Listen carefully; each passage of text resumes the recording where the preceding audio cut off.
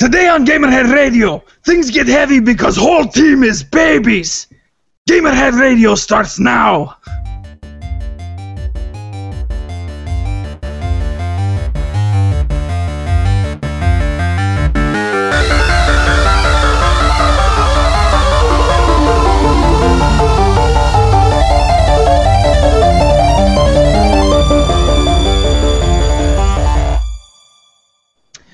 Hello and welcome to Gamerhead Radio, episode 181. I am Jonathan Santiago, aka Fallon Flynn. We're being civilians, come on! Goat, you're next.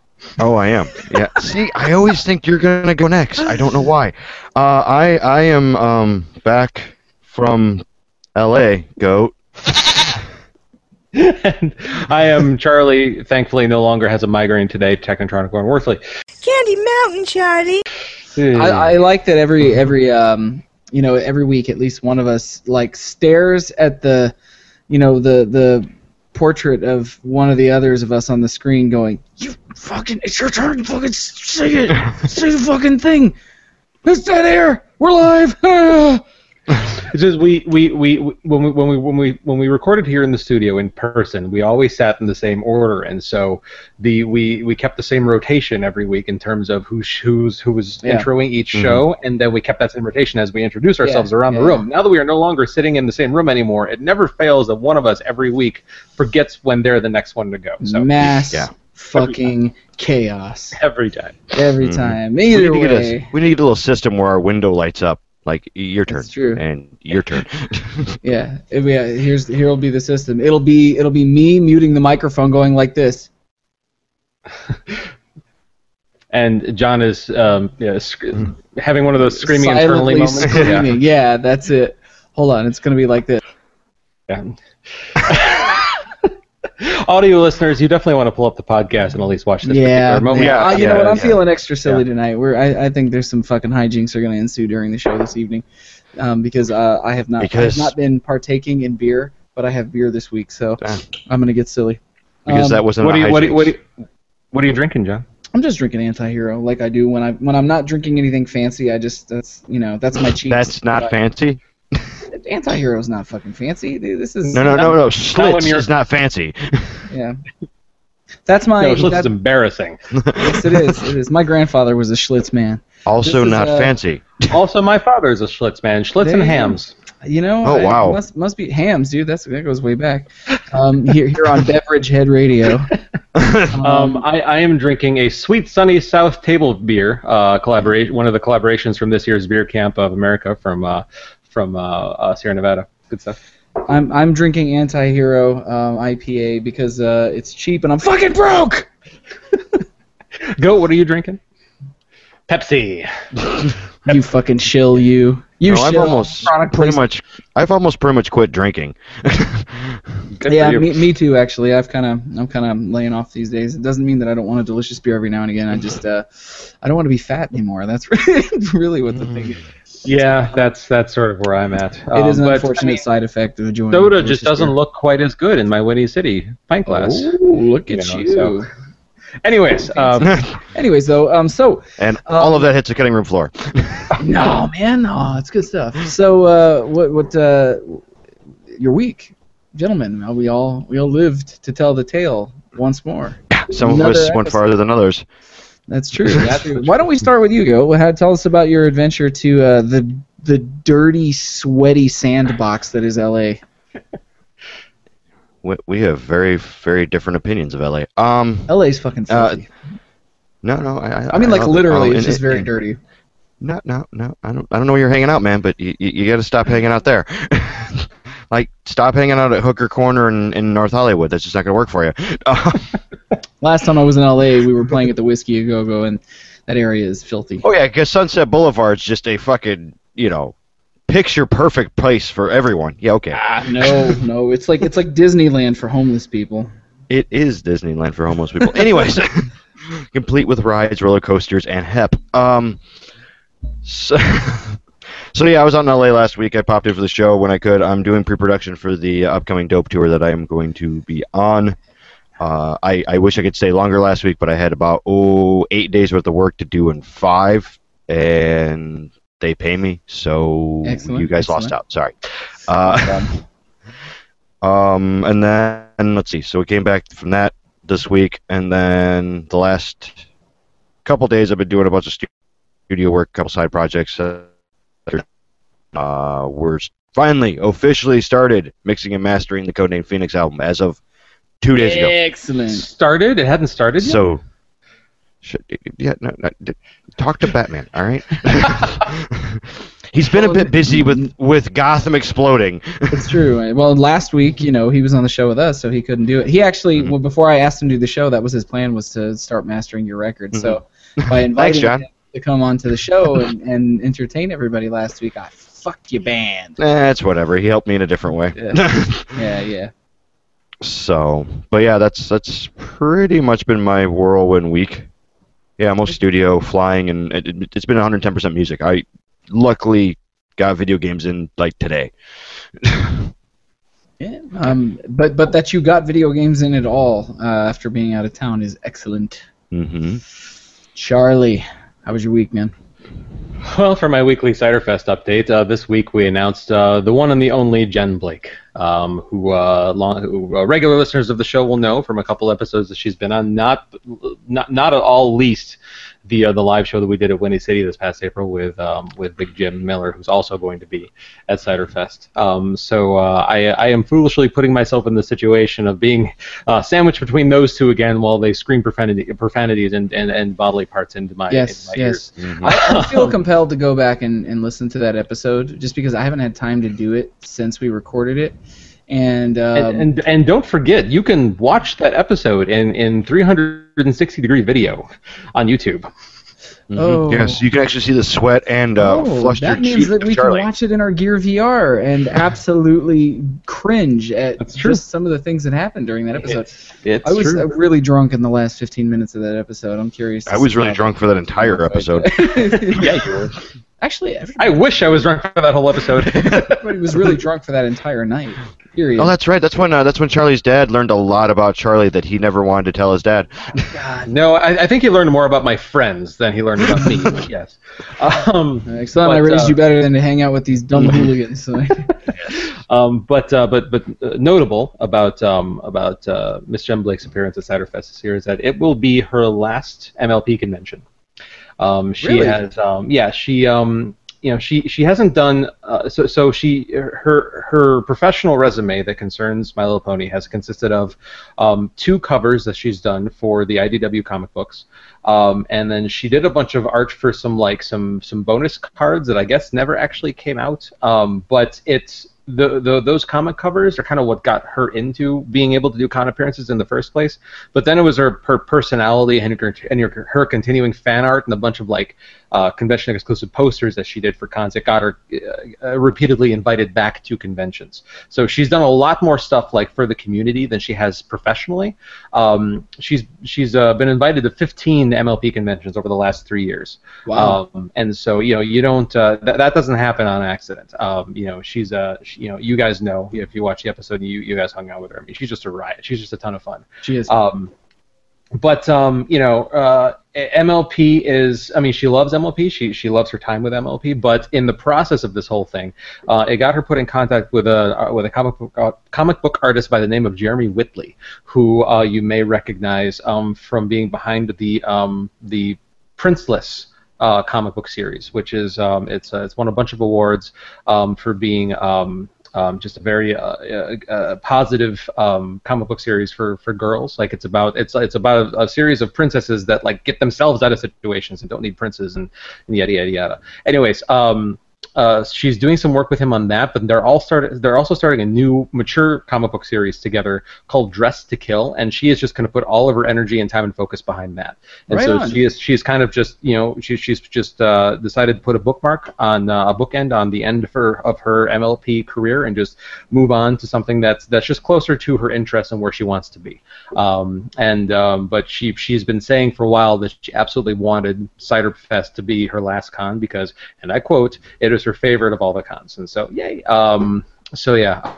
The craziest part about it for me is that I only met Jen at last Cider Fest. I've known her for less than a year, which to me is crazy. I feel like I've known her a lot longer than that.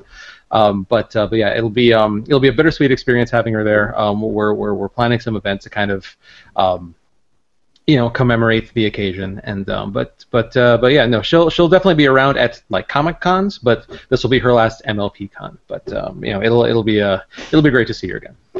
Awesome, man. Yeah, nothing but good luck to Jen going forward, man. I haven't been able to spend a lot of time with her, obviously just when she's been on the show and everything. But man, what a fun lady, man. What a fun lady to hang out with, and fucking super talented artist. I follow her on Instagram and find myself constantly just like tapping the shit out of everything she posts, man, and just putting little hearts on it because it doesn't matter what she's drawing. She's really she's a very talented lady. Absolutely.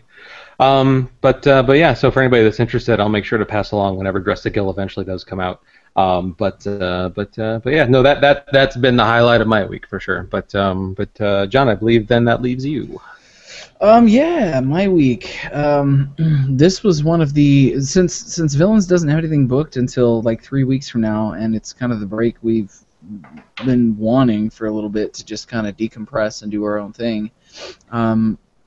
It's funny, like we get super busy, and I go like, God, I'm so fucking tired. I need a break, man. I'm wiped out and stretched so thin, and I'm always doing 20 things at once. But now I have a break, and I'm bored out of my fucking mind. Like I hate sitting still. I don't like sitting on my hands for too long. So I'm kind of bored this week, actually, kind of cabin fever. This week was mostly spent last-minute shit for going back to school, car shopping, because as I had talked about a while ago, my car is dead, very dead. So I've been picky about buying a car because I just want to make sure I get something that doesn't cost me a bunch of money in 6 months or a year. You know what I mean? So yeah, that was it for my week. I'll talk a little bit more about what Villains has been doing at the end of the show, just because there's been obviously a lot of shake-up and a lot of change, and there's going to be a little bit more of that. But I'll talk about that later. Week was good, man. Nothing bad to speak of, which then takes us on to releases for the week. Charlie, anything solid coming out for the peoples out there that need to play the video games?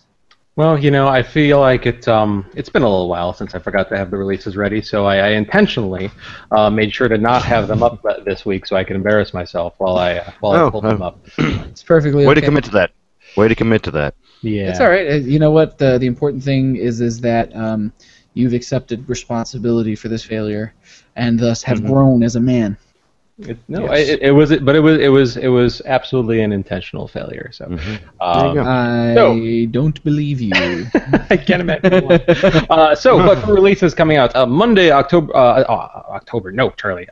15th. Conception 2: Children of the Seven Stars is coming out for PC. On Tuesday, August 16th, Valentino Rossi, the game Day 1 Edition, is coming out on the PS4 and the Xbox One. Inversus on the PS4 and the PC. 2064 Read-Only Memories on the PS4 and the Vita. Grow Up is coming out on the PC, the PS4, and the Xbox One. Dungeon Punks is coming out on the PC and the Vita. And then on Friday, August 19th, Formula 1 2016 is on the Xbox, PS4, and the PC. Metroid Prime Federation Force on the 3DS. And Style Savvy Fashion Forward also on the 3DS. Looking into the future, Monday, August 22nd, Tempest is getting a release on the PC and the Mac. And Tuesday, August 23rd, Alone with You is coming out on the PS4 and the Vita. Deus Ex Mankind Divided is coming out on Windows, PS4, Xbox One. Hue is coming out on the PC, the PS4, the Vita, and the Xbox One. Inside is getting a release on the PS4. Madden NFL 17 on the PS3, the PS4, the Xbox 360, and the Xbox One. Metrico Plus on the PC, the PS4, and the Xbox One. King of Fighters 14 is coming out on the PS4. And Worms WMD is getting a release on the PC, the PS4, and the Xbox One. I'm kind of interested in the yes. Did you say Tempest is coming out on Mac and PC? I did say that, yes. The game that's been out it came out like the early '80s on arcade. Tempest to the party. Well, I'm presuming it's an updated version. Let's I'd hope so. If not, it'd be a little weird. Yeah. Check out these 4-bit graphics. Let's see. Tempest on Steam. This is it's a pirate ship. It's a pirate. it's a pirate ship game. It's not a lawsuit. Yeah, I was gonna say, can they do that? I mean, Tempest is kind of like locked into history. Nope, definitely not the Tempest battleships. It's it appears to be a pirate naval combat game. Oh, with a Kraken. There's a Kraken. Oh, wait, it's getting better with the advent of the Kraken. Yeah, nothing close to space polygon fighting. Got it. No. Let me tell you why that game is not going to hold my interest, at least not for long. It's not that it doesn't look entertaining enough. It's that, as Charlie is well aware, you could do all of that in real time in Black Flag, and it looks far more cool than that game could possibly offer you the option to do.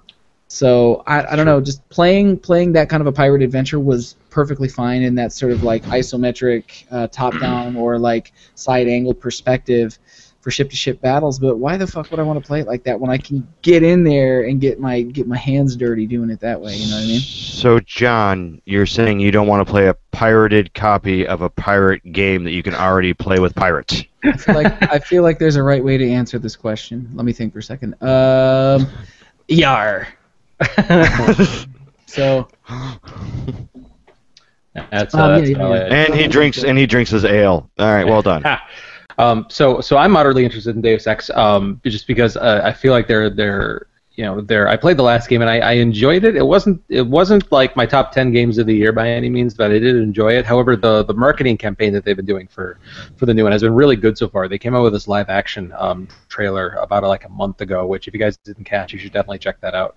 But aside from that, there's nothing really else on the releases here that has me interested. Anything on your guys' end? There seem to be a couple racing games on here. Anything interesting you? Not really, no. I'm not an F1 guy. They're not really cars, so I don't like them. They're just four-wheeled spaceships. Feel fairly certain that the engine and the speed at which they travel does kind of qualify them as no. I do sort of more think of them as high-octane go-karts. So yeah, I mean, I'm more of a, if they hit you. Yeah, but I'm more of a purist, John, when it comes to my stuff, and I like, your car doesn't. Well, I mean, your car doesn't have anything right now because it doesn't exist. But if you were to have a car, it would not have a giant piston in the bottom of it to pick it up off the ground, so you could take all four tires off with one lug nut. Instead of a car. So Goat, you managed to get some gaming in. What did you manage to play? In the infamous minute time I had, you guys are gonna laugh because I pulled a Charlie, real well. Yeah, and I played that free Ben-Hur game, which is a chariot racing game. And I played it for 37 minutes and acquired 725 gamer score. Nice. It's actually not that. Yeah, it's not that bad. It's actually kind of fun. It's on Xbox One, and it's cool. Like, it's easy going. Just a chariot racer. You beat the shit out of everybody and finish first. Okay, fair enough. Even Charlie can get behind this racing game. That's how much of a minuscule racing game it is.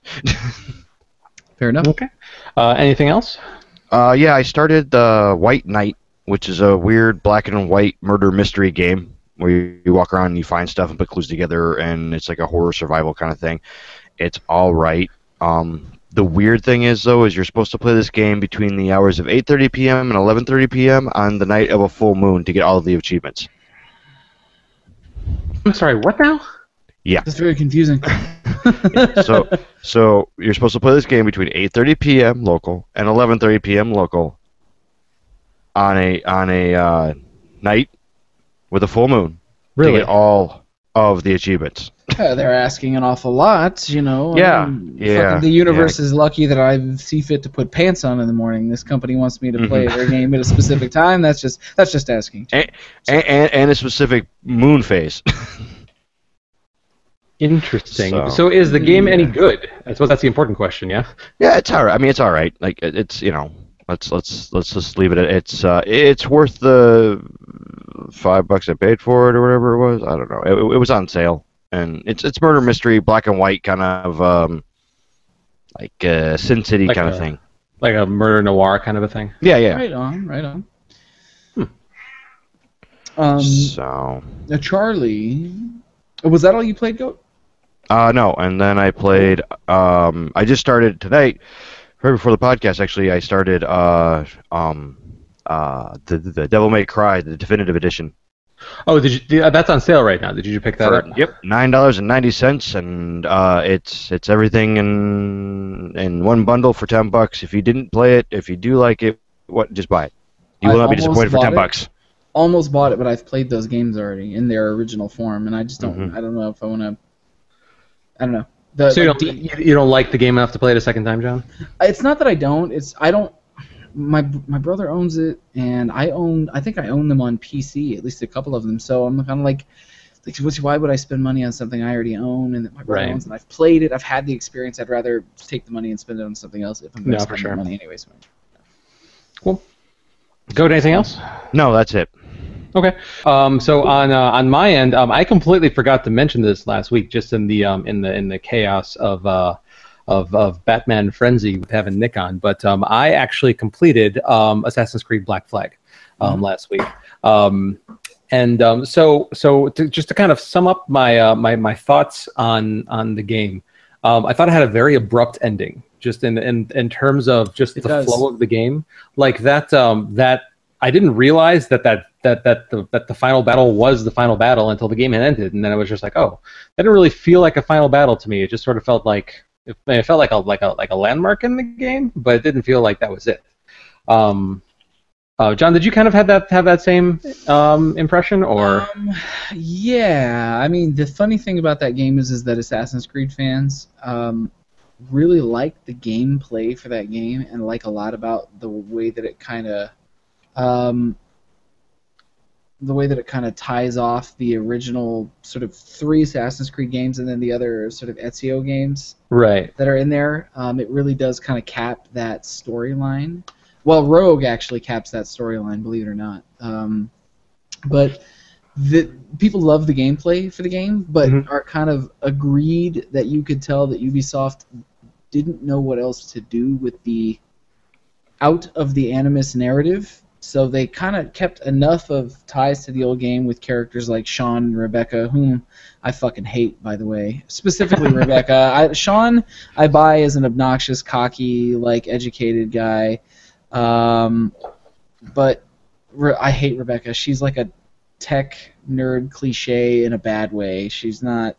I don't feel like she represents those people very well, you know. And so other than that tie to the old games, I think that Assassin's Creed fans felt like that game nailed the pirate parts of it, but had no idea what to do with the modern storyline. It was very safe, and it has remained that way since then. There's not really a narrative outside the Animus much anymore in subsequent games. There's like kind of just a little bit less and a little bit less. It exists in Unity, and it exists. Well, kinda. I don't know, man. You just gotta play it. You could tell they don't know what to do with it, and they're playing it safe. That's kind of the thing. Yeah. I could not have cared less about the modern day part of the story of this game, which really depressed me, because the stuff that they did with Desmond, the modern day stuff, the way that they mixed it in the previous games, I loved. I thought it was a great mix up of the gameplay, but the weird like first person stuff they did with this one, and just the story was not interesting, and just everything that they did with it. Anytime you were outside of the Animus, it felt like busy work. It was tedious. Yeah, no, absolutely. I mean, and it filled in story stuff, but a lot of the like little dialogue or like audio log type things when you're doing the little hacking mini games, the audio logs were too long, some of them, and they were kind of boring, and I just found myself zoning out. Agreed. Well, according to Darcy, Rogue totally counts, so now you have to play it. Oh, okay. Rogue actually, it's when you do play Rogue, and I don't just mean you, Charlie, I mean anybody who's watching the show. If you haven't, bear in mind this: that game, the studio. The Ubisoft studio that made that game had a year. It was like a year to put that game together with assets that already existed, and they managed to build an entirely different region. It's like the Pacific, or not the Pacific. It's like the Atlantic Northeast kind of region of the country, and much more interesting narrative than this game. I thought it was a better game than Unity, actually. So check that out. It's a good game. It's worth playing. I would call it Assassin's Creed Black Flag 1.5 because it's got all the sailing and sea stuff. They just added things to it and changed the narrative. But it's interesting enough to play. I recommend it if you like Assassin's Creed. If you don't like Assassin's Creed, it won't do anything to change your mind. Okay, so my 9 sides ain't changed. That's not true. For you, it might because it's actually a little more action oriented. There's lots of things exploding in that game. So. Okay. And John, so the one of the in the modern day settings or in the present day settings in the game, the guy that's like helping you like hack through stuff like in like who's speaking in the game, did he sound familiar to you at all? Yeah, it's a dude from Watch Dogs. What are you talking about from you're talking about who played Watch Dogs? You're talking in Black Flag? Yeah. Remember the guy that was getting you the security clearance and everything? Did he sound familiar to you? The security. Oh, you mean talking about the sort of like floating voice that was talking to you when you were in the first person sections? Yes. No, just because I don't. Who was leading you through stuff? I could swear I'm not able to verify this. I looked him up on IMDb and everything, and I'm just googling it. It doesn't appear that it was him, but I could have sworn that was Kumail Nanjiani. Who, if you watch Silicon Valley, he was in that. He was in Central Intelligence. He was in Portlandia, and he's also the voice of Prismo in Adventure Time. And I could swear that was his voice, but I'm not able to verify that. So I'm just wondering. I know who you're talking about because he was in the podcast. He was in the Hunt the Truth podcast too. Oh, was it? He was. No, he absolutely was. Yes, he was. He was the Mashak character Marathi. that got Mashak Marathi. That's it. Yeah. I know who you're talking about. He's got a very distinct voice. Yeah, I swear that was him in Assassin's Creed, but I'm not able to verify that I don't off know. of his credits. Interesting. So, yeah, I don't Interesting. know. I would be But curious to know. somebody who sounds a lot like him, though, then. But Yeah. but anyways, So I don't know. It's like I'm glad I played it because the pirate stuff was just spot on, excellent. Yeah. Like I could just look at that water, like those water effects, like all day long. Like, it was How just did you feel about the underwater stuff? The little sort of underwater bits they had. I liked it. I liked that they were varied too. That they weren't all the same. Yeah. The only like push up my glasses like nerd moment I have is just like no person can hold their breath that long. Like that's just silly. But and nobody could get attacked by sharks that many times and then heal themselves by sharks are scary. breathing into a barrel. But we're talking about a video game here, so whatever. Yeah. But no, I enjoyed those. Screw those legendary ships, John. I see you got the achievement for beating all 4 of those ships. I have no idea how you did that. I'm pretty sure the only achievement I don't have in that game is the stupid bullshit punch in the face, fuck face, irritating thing where it's like it's in like online achievement where somebody has to spot the white whale on the map and you have to send out like kind of a thing to any of your friends that have or social shares, yeah. It's like a social share, yeah, and that says, "I see the fucking white whale." And there's a handful of places where it's supposedly, if you look up the algorithms for where they placed it on the map, that it tends to be, but it's so fucking hard to find. And if somebody sees it or is playing it but doesn't send out the social call, it doesn't matter. And nobody on my fucking friends list has ever sent out the social call. And I went looking for it for like 2 months before I went, fuck it. I'm not doing this anymore. And moved on. I think I moved on to Grand Theft Auto 5 after that. Okay. But which, hey, by the way, let me go ahead and say something here really quick before I forget. We should play something this week. We should play Grand Theft Auto 5 because I installed it 3 weeks ago so I could play it with you guys. So yes. I want to do sweet jump stunts with you guys. But anyway. Aside from that, I am into the 3rd chapter of Life is Strange, which, in case you're not familiar with it, is Square Enix's a take on an episodic Telltale-like game series. It's an interesting little game. I definitely appreciate that it's not just a straight Telltale ripoff. Like they do a lot of things different. It's with the exception of the kind of things we talked about with the new Batman game last week, it's a lot more of a game than some of the previous Telltale titles where you were basically just pressing buttons to get through the story. There's actually some gameplay elements like this, like hunt and seek and fetch quests and things like that, basically. So I definitely enjoy that much of it. As rudimentary as they are, I appreciate that it's more of a game than similar titles have been. The story has me interested. Some of the acting and dialogue is not good, but really? Yeah, I just find a lot of the exchanges between Max and Chloe to just be like some of their dialogue is just like cringeworthy to me. But interesting. You played through this, John, right? I think I only played through the introduction section, the first chat, okay, up to the introduction where it rolls the credits across the screen and says the name of the game, and then I stopped. I don't remember what I got distracted by. Needed to uninstall it to make hard drive space for something else, and then just never went back to it. But it is probably the next thing I'm going to play.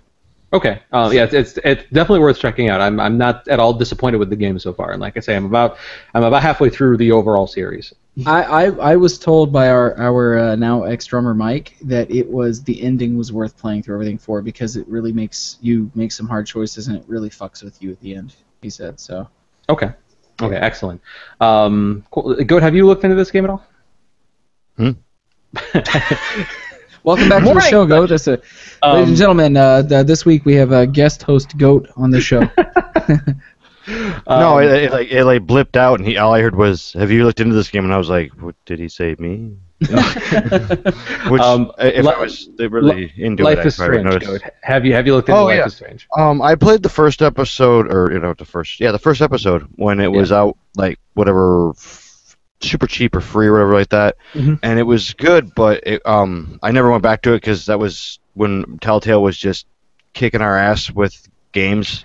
I think there was like 3 or 4 Telltale games out right then and there, and I was like, I'm done with QTE for right now.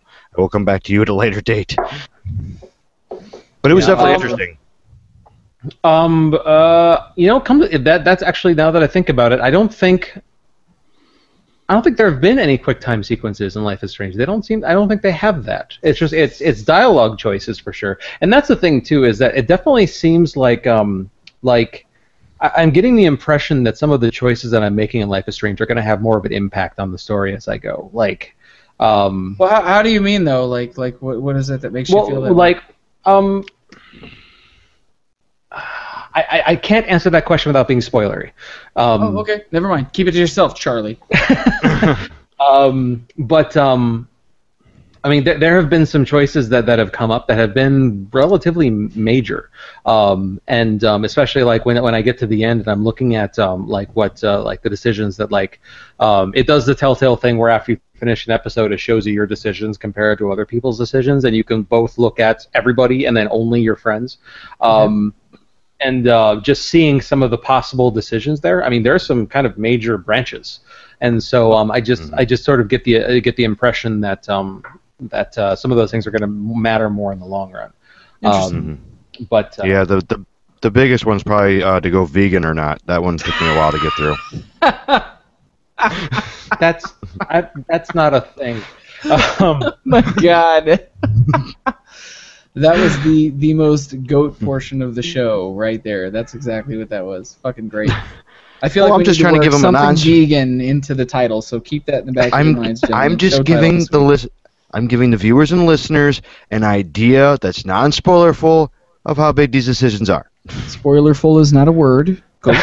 It is now. But it should be. Darcy, Charlie used it last week. It has to be a word. Darcy confirms Life is Strange very much has that butterfly effect thing going on a lot like Until Dawn.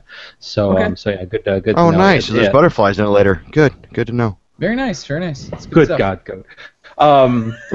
What? No. What is butterfly effect?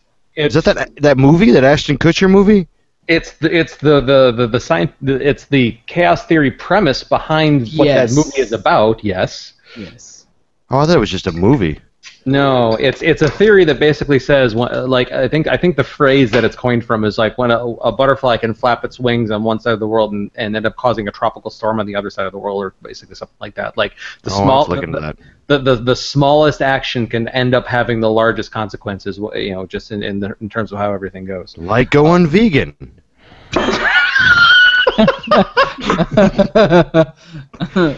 I'm sensing a continuing thread throughout the course of the show here.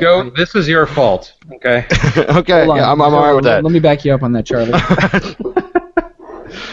Maybe that's why I don't drink and my co-hosts do.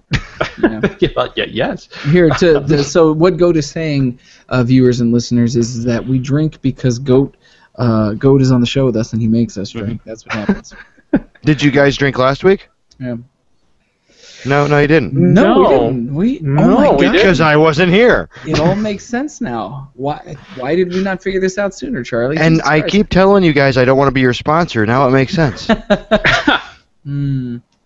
All right, but I know. That's moving along. That is I played one other thing. I went in and I got my 45 minutes of time in the We Happy Few alpha beta thing.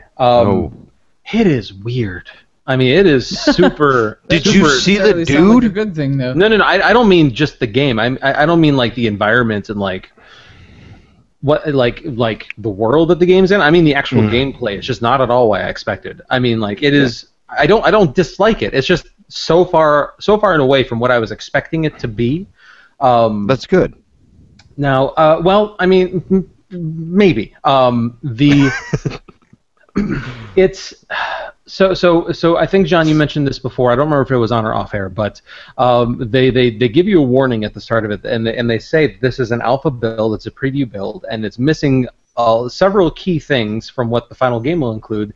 None the least of which is the story, and a lot of the procedural world creation elements. Kind of the interesting thing that this game is doing is it's going to have a story of like 3 main characters, if I remember correctly, but the world that you're in is going to be randomly generated, which is not. I don't recall seeing that before. Normally, when you see procedurally generated world games, they're just like it's like Spelunky, where you just get through the level. Yeah. It's like little odd things. Yeah. Yeah. So. So that being said, it's a lot. From the way that the demo showed at E3, especially, I expected it to be to play and just be a lot like BioShock, like a narrative, just a straight narrative. With a contained world. Yeah, it plays actually a lot more like Fallout. In as much as like it's like an RP, it's like a kind of an openish world, contained because it's an alpha at least in like the section of the city.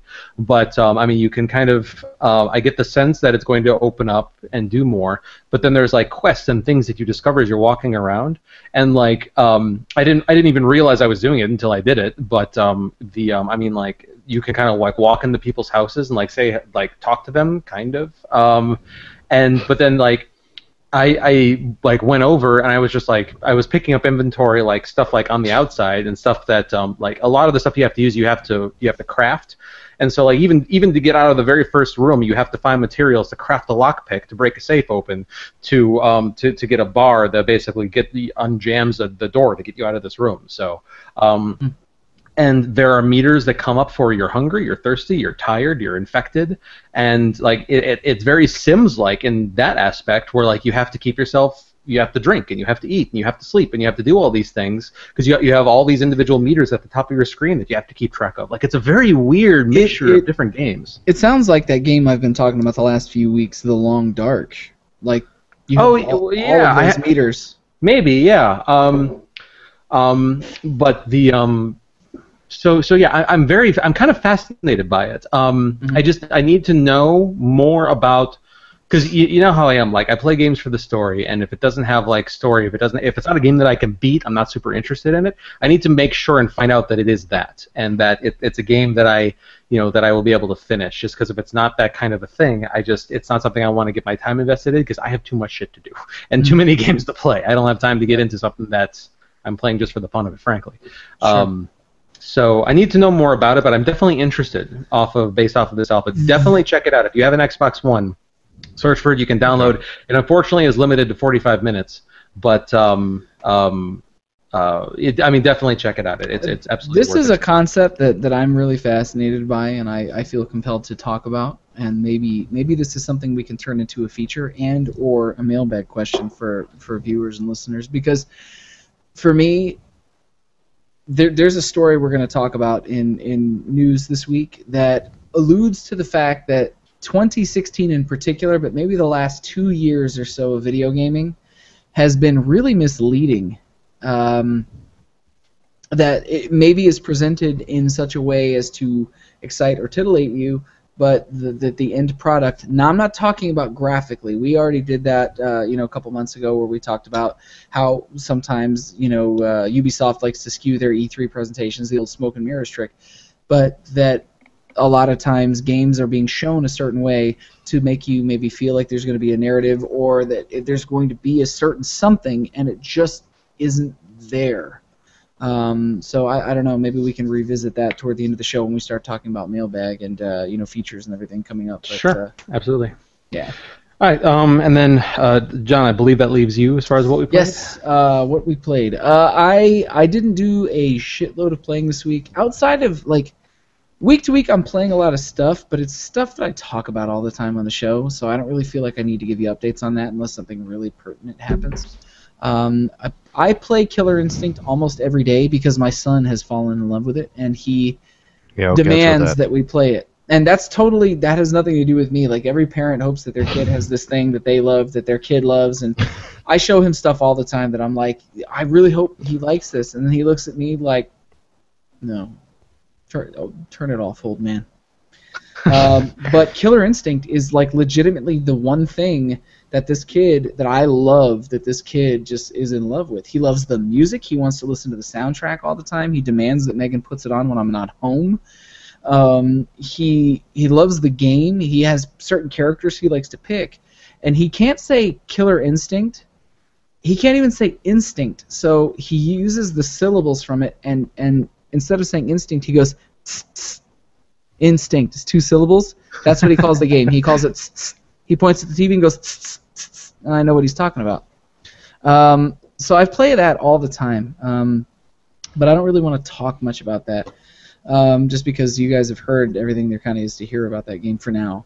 I talked about last week, finishing the PlayStation 4 and PC game Oxenfree, which we had talked about in releases and kind of made fun of. We're like, what the fuck is an Oxenfree? And then I ended up, buying it sometime later, and it sat there for a long time before I installed it and played it. It was outstanding. Actually, it was so much fun on a narrative level, and so I wasn't expecting anything. I had so much fun with it that I was really sad that it was over, and have been kind of in a gaming funk for the last 2 or 3 days because I want to keep playing it, and it's over.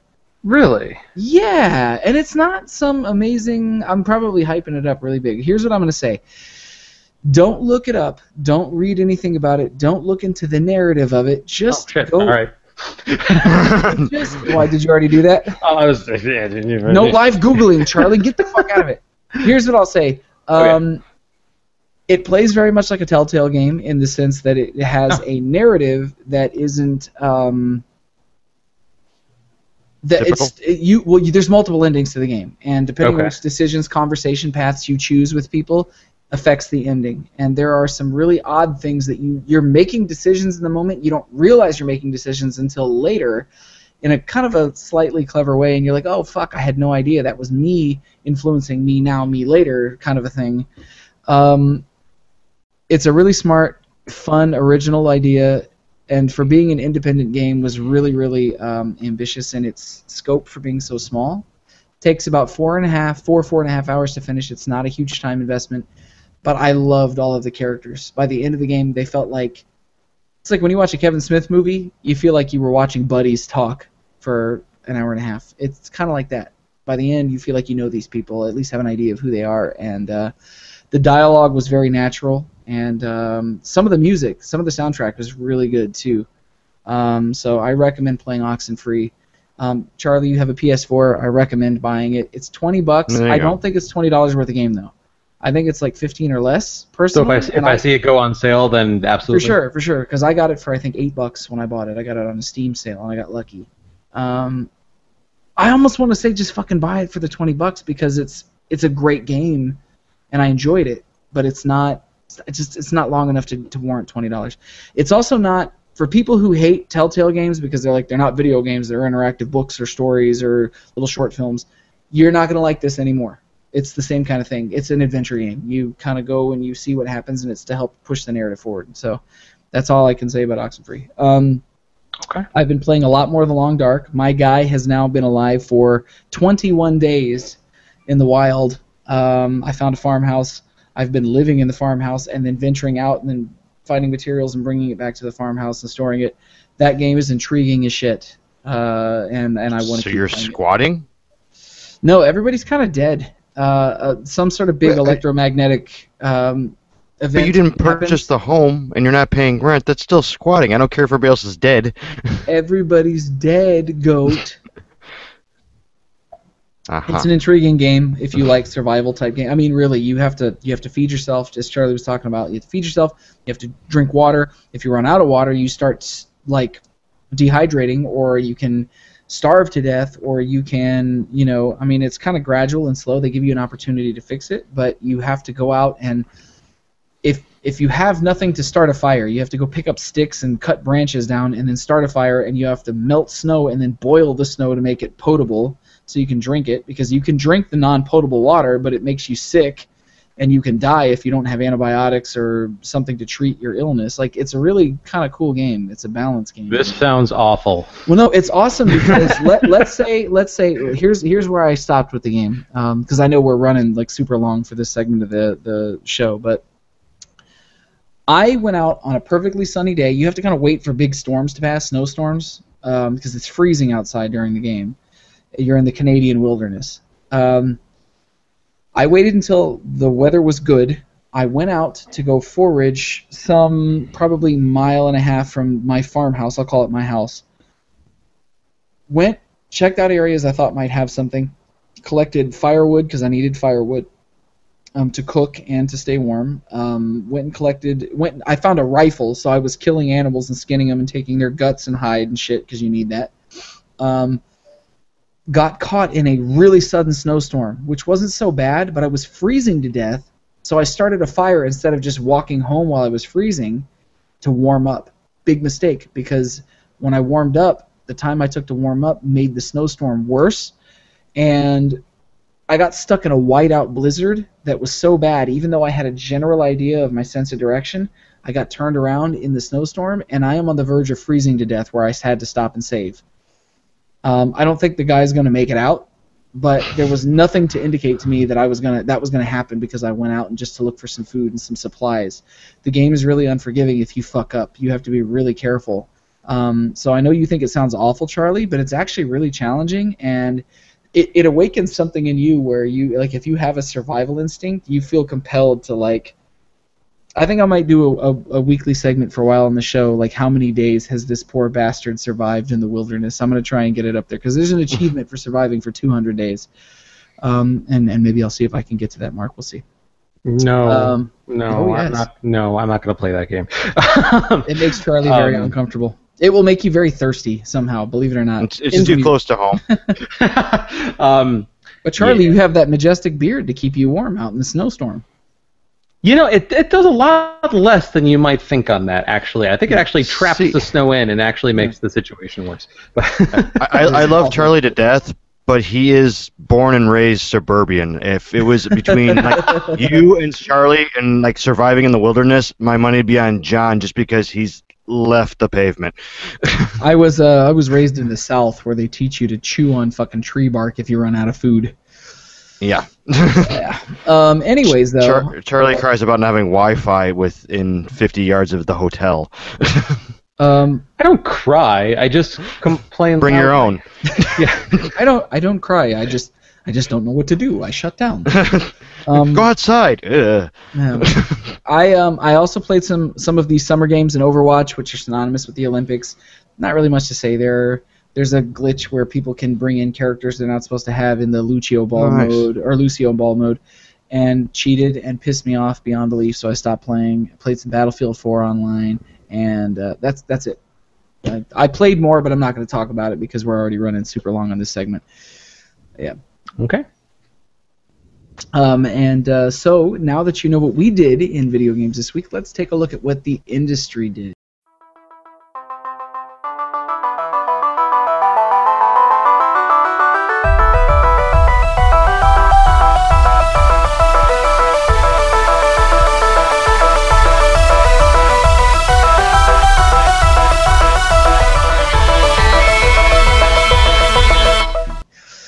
Not a huge amount of news this week. I'm going to try and keep it brief since we ran long in the what we played section this week. But starting at number 5, Elder Scrolls 6 won't be Elder Scrolls 6 won't be revealed in years in advance.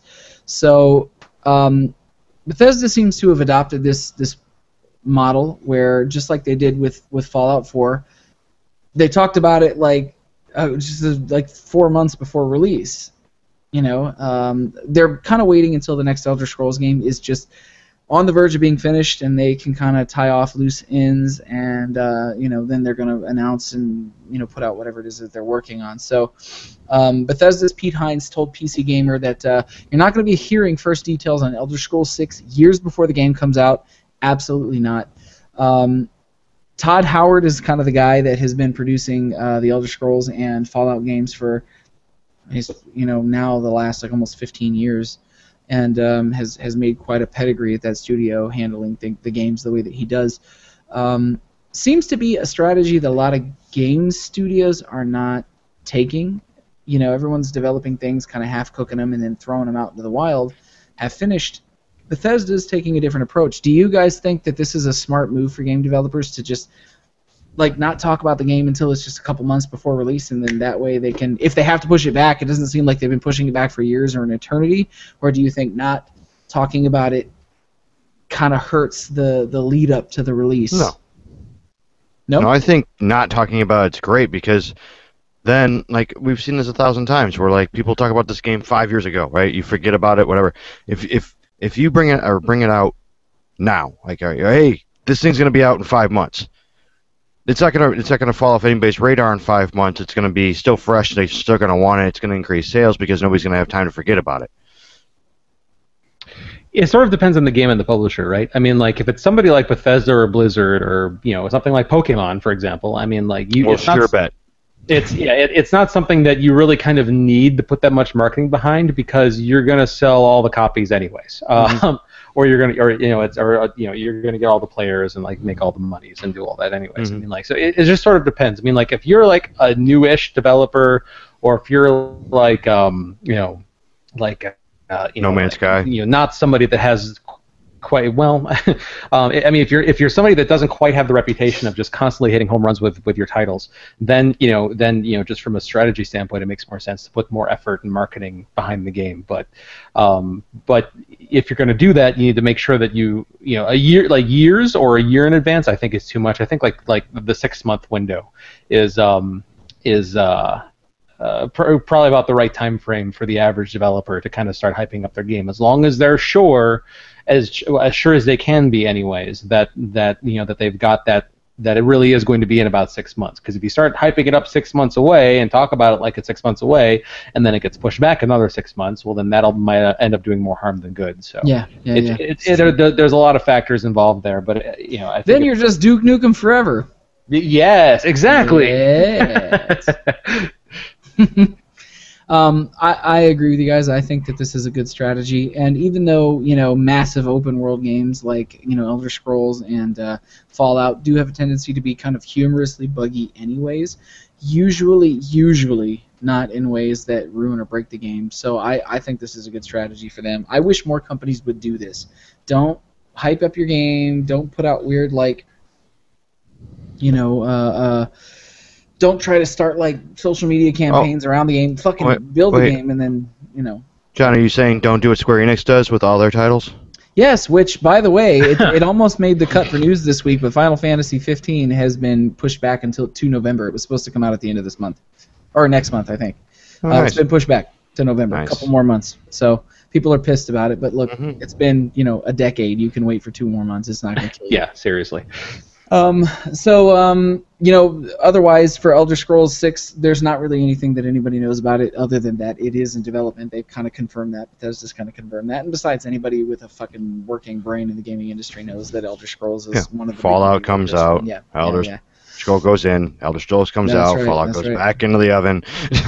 Yeah, just as a reminder for anybody who may want to actually do a little bit of Elder Scrolls playing to wet their whistle between now and when that does actually officially get announced or shown for anything, that Skyrim remaster we talked about during E3 is going to be out this October, so we're just weeks away from the release of that, and I'm curious to see what people think about that. And Elder Scrolls Online, if you want to. That's true, which is now free to play. If you buy the core game now, you can just play the game. I've actually thought about buying that so I could play it. I think I'm gonna. If you get it, I might be tempted to, Goat. I just don't want to play it by myself. Yeah, nobody wants to play with themselves. I mean, by themselves. I kind of said, no, moving on. To number 4 for the week. So everybody who knows that, anybody who doesn't live under a rock knows that the Olympics are happening in Rio right now in Brazil. That explains all the crap I've seen on social media about it. That's correct. One of the Olympic athletes participating in the games this year was very subtly. Hold on a second. We've got a comment. I want to go ahead and push forward. A gentleman by the name of Rakshit Ranjan Singh is asking, Jonathan, sir, what can you comment on your blue shirt?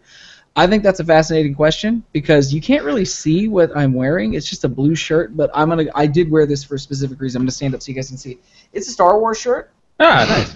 Yeah, I'm wearing this shirt in honor of Kenny Baker, who is R2-D2, who's been the gentleman that's inside the can for the entirety of all of the Star Wars movies that include R2-D2, and he passed away just a couple of days ago. I was going to talk about that at the end of the news section, but let's go ahead and just fucking get it out now. Let's get the sadness out of the way now. I'm wearing this shirt in honor of Kenny Baker. So well played, sir. Yeah, Rakshit, that's what I'm wearing. It's a blue shirt, the Star Wars shirt in honor of Kenny Baker. Rest his soul, man. Star Wars won't be the same. We're living in an age now where sadly we're starting to lose Star Wars cast members in real life. It makes me sad. But to get back to the original story here, 19-year-old Olympian, bear with me, I'll say this woman's name crazy wrong because she's Russian and it's long and terrifying. In Russian. Vitliana Batsarakashina. Oh, no. Nope. Batsarashkina. There you go. There you go. Is a big-time Witcher fan. She's wearing Witcher apparel at the Olympics. Nice. So, essentially, the way that it's broken down here, CD Projekt Red even got involved and was just like, oh my God, thank you so much for helping us out. They congratulated her on winning her silver medal and thanked her for representing The Witcher on their Twitter account. And it included a photograph of her competing. So what she was wearing was in regards to what she competed in, she won a silver medal in 10-meter pistol shooting, and when they do the pistol shooting, a lot of them, since they're aiming down the sight, will cover one eye, and then the other eye will have sort of a focus piece on it so you can see and aim down the sight of the gun. I'm going to screen share here really quick so you can see what it was that she was wearing. This is so fucking like cyberpunk badass.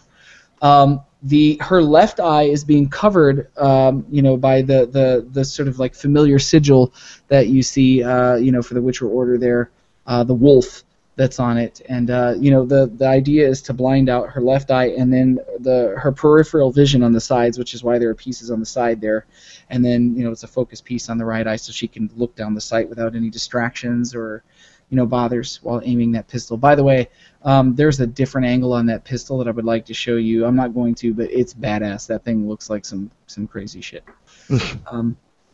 But how cool is that, man? Olympic athlete representing, Witcher and video gaming at the Olympics.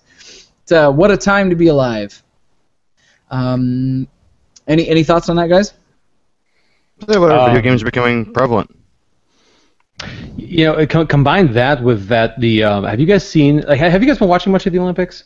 There is a lot of alternative colored hair in this year's Olympics, and not necessarily even just there's a track runner from Jamaica, I think, that has her hair like yellow fading into green, which is her country's colors basically. But I mean, I think I've got the country right on that. But you know, so there's that. But I mean, like, I don't know if you saw that post, that picture I posted the other day. But there's that one girl that's on the fencing team that just has like neon purple, like awesome, really bright purple hair, which I think is just cool. So, you know, just seeing a lot of alternatives, generally considered to be alternative stuff like fashion like that, and like video games like this, getting into more mainstream culture, I think it is really cool.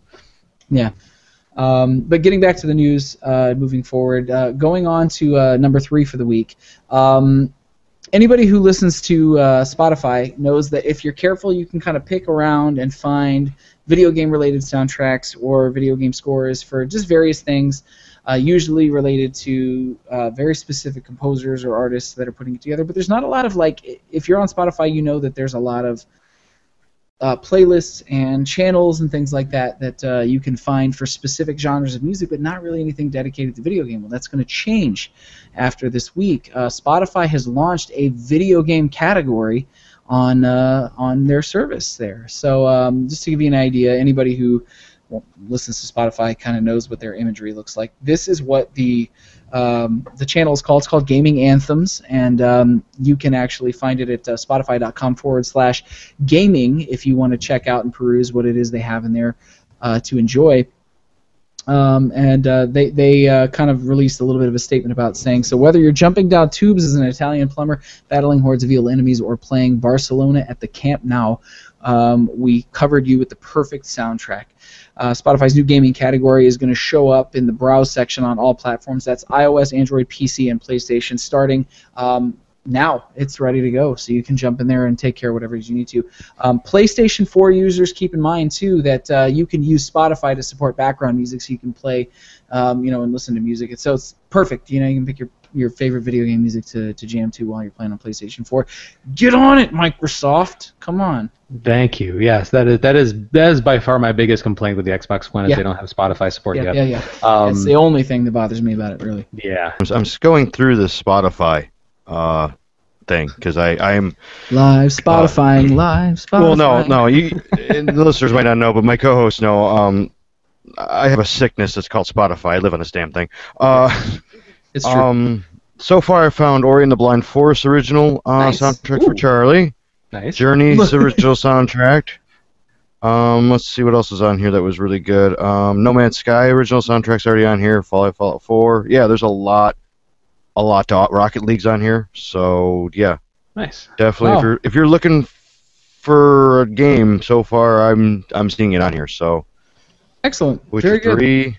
Ooh, Bastion's even on here. So Dust. Bastion was on there by default, anyways. But yeah. Like, if any of you guys have feedback, if there's something specific that you ever found on there now that it's launched that you recommend or want to let us know about, hit us up in comments in future episodes and let us know what you're listening to. Oh yeah, everything's on here, man. Watch Dogs. Yeah. Oh yeah. Mm-hmm. Yeah, we did like back in the Viking Jesus era of the show. We did an episode on video game soundtracks that you guys could go back and pull up, where we had some of our suggestions and favorite ones on there. But it's been long enough. And John, you haven't expressed your opinions on the matter, so it's definitely potentially worth revisiting. Yeah, maybe so, because I'm a big purveyor of video game soundtracks and scores. I always have been. Yes, go. Trials of the Blood Dragon soundtrack's on here. Oh, that's awesome. What about just normal Blood Dragon? Is that one on there too? I haven't come across it yet, but yeah. Okay. Fez is on here. I mean, anything your little heart desires, I'm seeing. So good. Limbo's on here. Hell yeah. Nice. So just your go Spotify, go. Of Trials of the Blood Dragon makes me want to install it. Right, you should play that. The show live. Yeah, and just you should play that. I've already finished it. I just want to finish it again. Oh. Anyways, I must have missed that. Moving on to number 2 for the week. Good news for anybody who are fans of the IPs in holding for THQ. Swedish publisher Nordic Games has rebranded itself as THQ Nordic. So THQ is making sort of a comeback. Marks a revival of THQ brand after the publisher ceased operations back in 2013. I think that we kind of talked about where some of this might go. The IPs were kind of floating in limbo and who might pick them up and everything like that. Nordic Games picked up the THQ trademark at auction alongside the rights to numerous THQ franchises. THQ Nordic will make its full use of franchises like Darksiders, which is what I want to hear because I like Darksiders quite a bit. They did say, and I'd like to point out that I very much appreciate that THQ Nordic did actually use the word whilst, WHILST. Whilst we take great pride in our Swedish roots and accomplished a great deal under the Nordic Games masthead, we decided it was time to incorporate the THQ name, which they mentioned in their press release.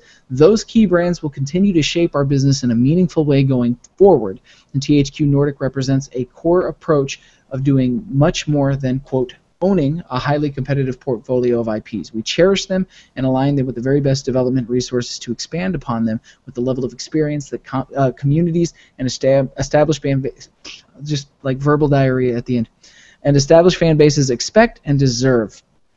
THQ Nordic says that it has 23 game projects in development, 13 of which have not been announced.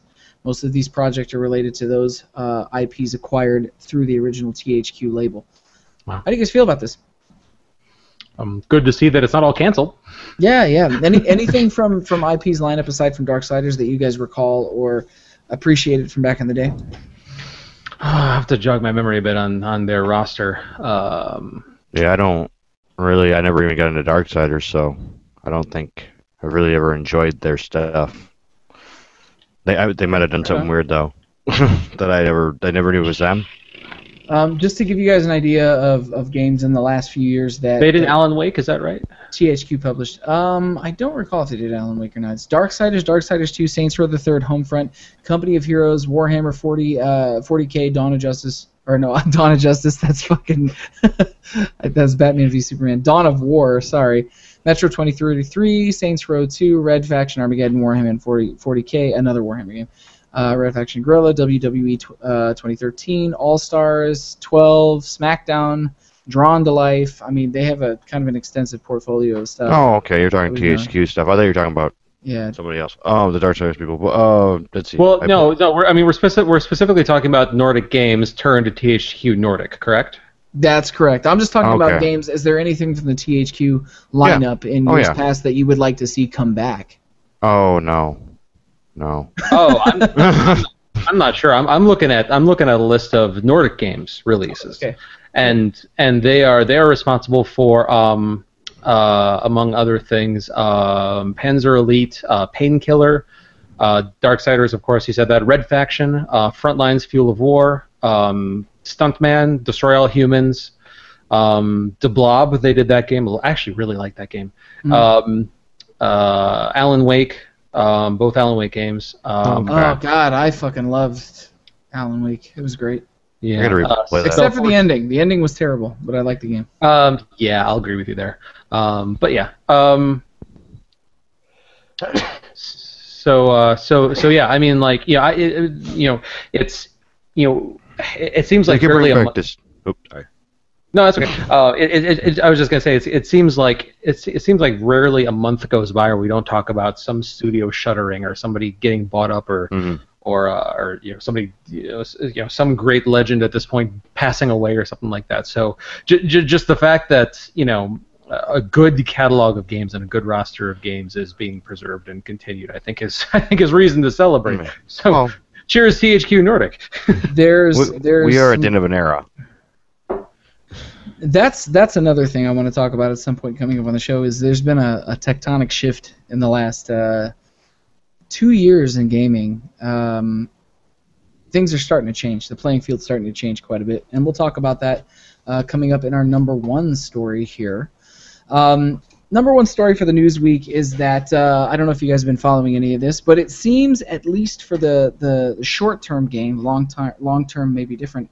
No Man's Sky, while is destined to sell a disgusting amount of copies, has been a critical failure in its first week of release. Have you guys heard anything about this?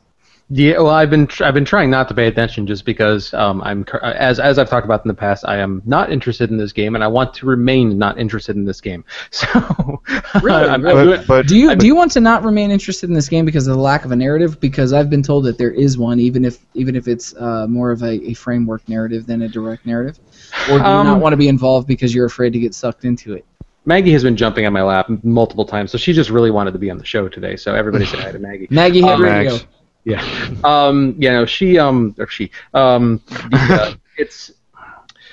it's turned into if you remember my argument before was essentially that I don't know enough about the game, and it just seems like something that I needed to know more about before I could be interested in it. Now it's turned into the main thing I know about this game is to really enjoy it. I need to put hundreds and hundreds of hours into it, which is sort of my same problem as why I don't play MMOs and these other things. So I'm sure I would love it. I'm also sure it would eat my life away. So I'm going to stick to my measly 40 to 80 hour games. Thank you. Yeah. Okay. Fair enough. Okay. So we should just not tell Charlie that they put the new Star Wars pack out with it, and you can actually play as captains. Not true. That's just not true. But now he's typing it in to see what's going on. No, I'm not under that big of a rock. Thank you. He's not a rube. Right. You know it's Babylon 5. All right. That's true. Well played, sir. You want to talk about a license that nobody talks about anymore. Babylon 5 is one of the lost sci-fi gems in the world. That's the damn truth. That and season 2 of Firefly. Yeah, I'll come over there and kick your ass, Goat. Uh-huh. And by kick your ass, I'm going to give you a hug and tell you that I appreciate your friendship. So, to give you guys an idea of kind of the brief saga of the rundown of what's been going on with No Man's Sky, a lot of people are complaining about the fact that it is, I've seen in numerous reviews and message boards in the last week, a mile wide, an inch deep. So a lot of people are saying that it's very much a lather, rinse, repeat kind of an affair. You collect resources to power up your ship and your environmental suit so that you can make your way to the next planet to do the same. You have to interact with the very few aliens, the procedurally generated aliens that you find on these planets that will kind of send you on quests to get things for them so they can give you what you need to go to the next place. You have to learn their language. You don't necessarily always speak what they speak, obviously, which makes perfect sense. But I've heard that's kind of it outside of the overarching story. The problem is a lot of people, they were not good about sending out review copies for this game, and a lot of people were reviewing it. They wanted to get their review out real fast, so they were reviewing it without review copies in 2 days. 12, 14, 16 hours of gameplay, and then putting up this review, and Sean Murray is saying, you guys, we built this game for you to not play it like this, and you're reviewing it based on the first 10 hours of the game, and there's a lot more beyond that. Just please keep playing it before you review it, or at least go back and review your reviews when you see more, because you're wrong about this. And a lot of people have been very pleased to report that it's like about every 10 hours the game changes. And it's to keep you kind of engaged in the overall flow of the game. They keep adding layers and mechanics, and so it was designed to get, once you hit a point where you feel like you're grinding and it gets boring, you're supposed to change. It's supposed to change a bit and keep you kind of going up the ladder, as it were, to find your way to the center of the galaxy. Problem is there's a lot of bugs in the game. The PC version of it in particular is getting a lot of complaints, a lot more, but the PC community is a lot more opinionated than the console community. The general consensus is that the developers don't care about the PC community, and people are saying they're not going to support the game, and they're already fucking done with it. There was a big day one patch. Yeah, for sure. There was a big day one patch that changed a bunch of mechanics, and there are some breakdowns you can find online that show what changed from what it was on the actual disc versus the day one patch that's required, and that they were much better things. I've heard complaints about control issues, that the ship does really strange things. You can't crash into the planets when you're on the planets. Once you hit a certain level where you're flying, you can't point the nose of the ship down, and it's a deterrent to keep you from crashing into the floor. So there are some really odd things that are in there, and then if you're going through warp speed or whatever the terminology for the game is, you can't drop out. When you drop out, the control's kind of erratic, and it's kind of hard to control. I'm sure you guys, I have not played it. I can't yet, so when I do, I'll talk about it. But I'm actually going to wait. I'm not going to do anything with this until they have some time to get in there and play with it, because I want to like this game a lot, and I feel like if I just give it a little bit of time, it'll probably be a more solid experience. Not to mention, Sean Murray did say that an obscene amount of people are trying to play this game together at the same time, so please be patient with us. We're a team of 12 people, trying to trying to deal with this huge release. So it's stressing our servers. The most confusing thing that I've seen is, people are very.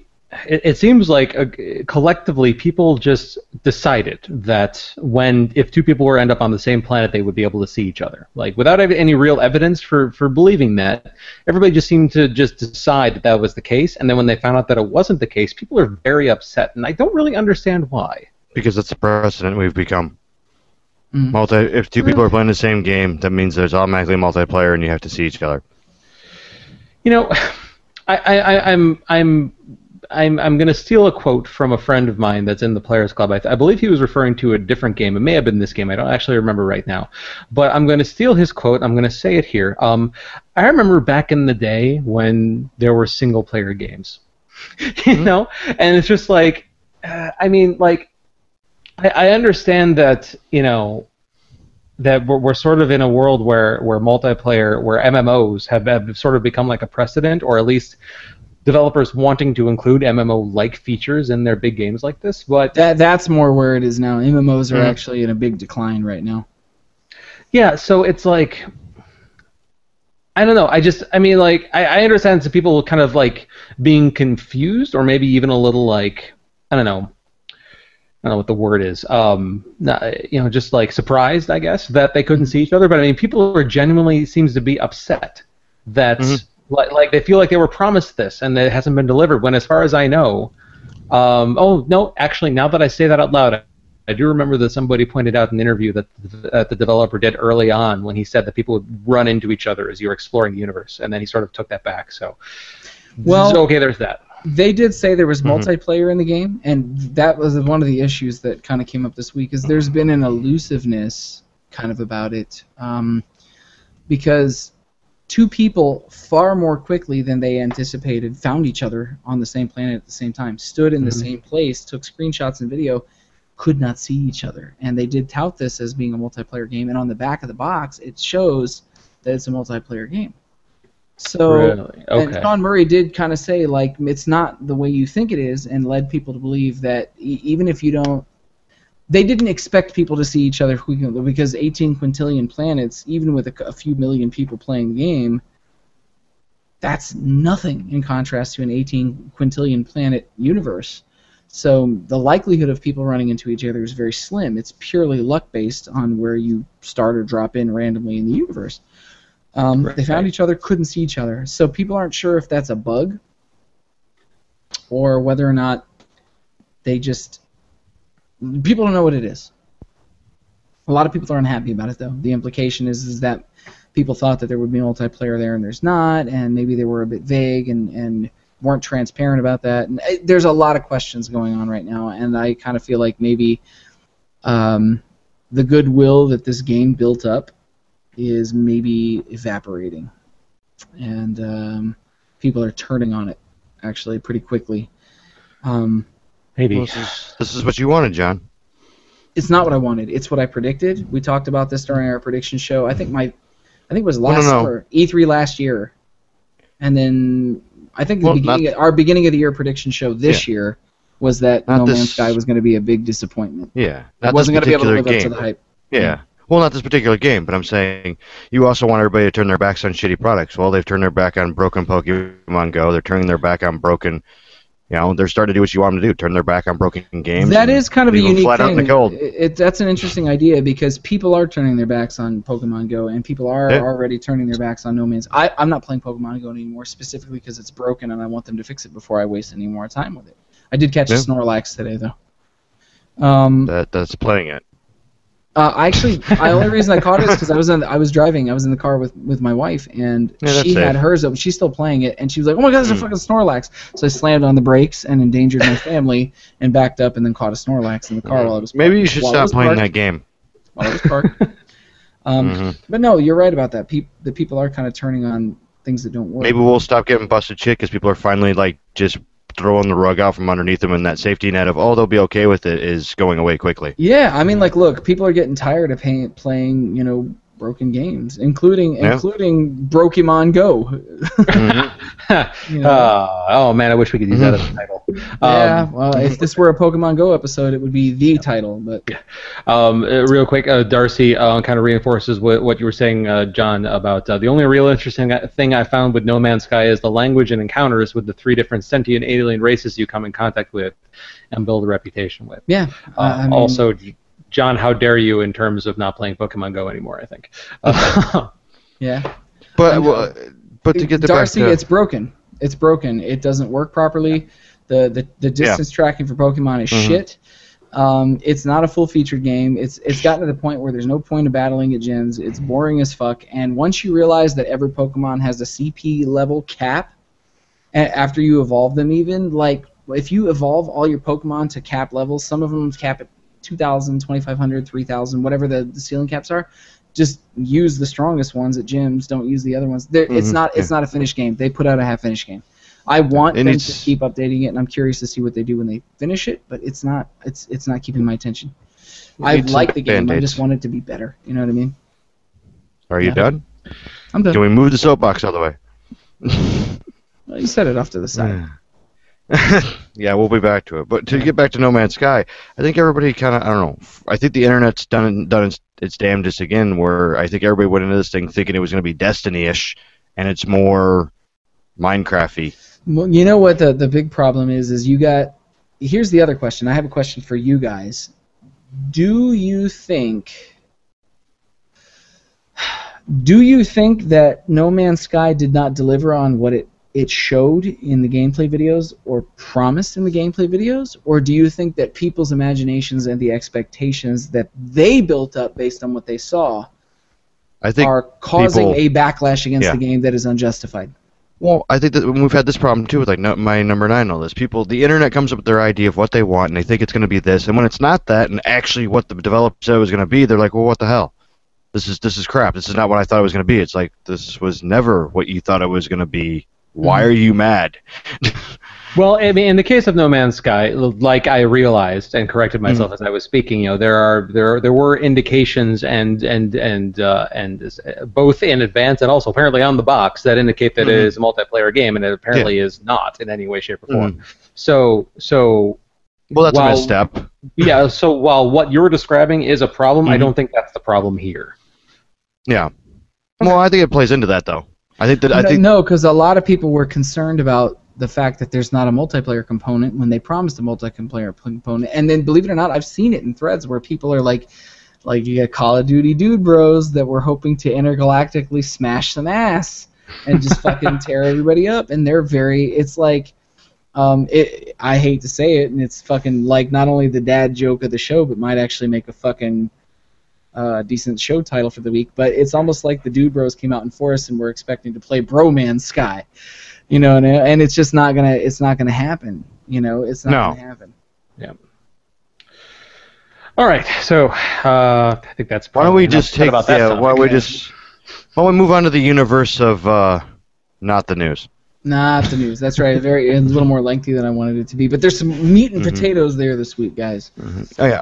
Like No Man's Sky, we've spent 500 hours on the news.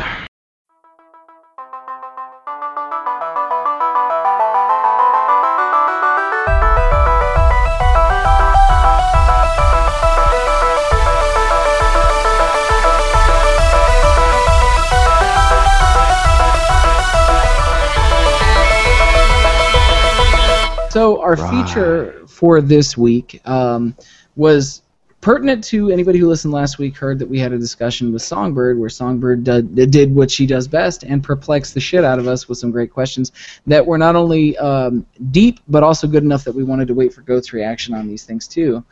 No, you didn't. Where she asked us, what do we think about... well, she didn't ask us. Our question for phrasing it was, what did we think about silent protagonists, and what would a silent protagonist say if they had the ability to come out and speak? This was a question that Charlie, it genuinely stumped us last week. We were like, this is so good, it kind of hurts.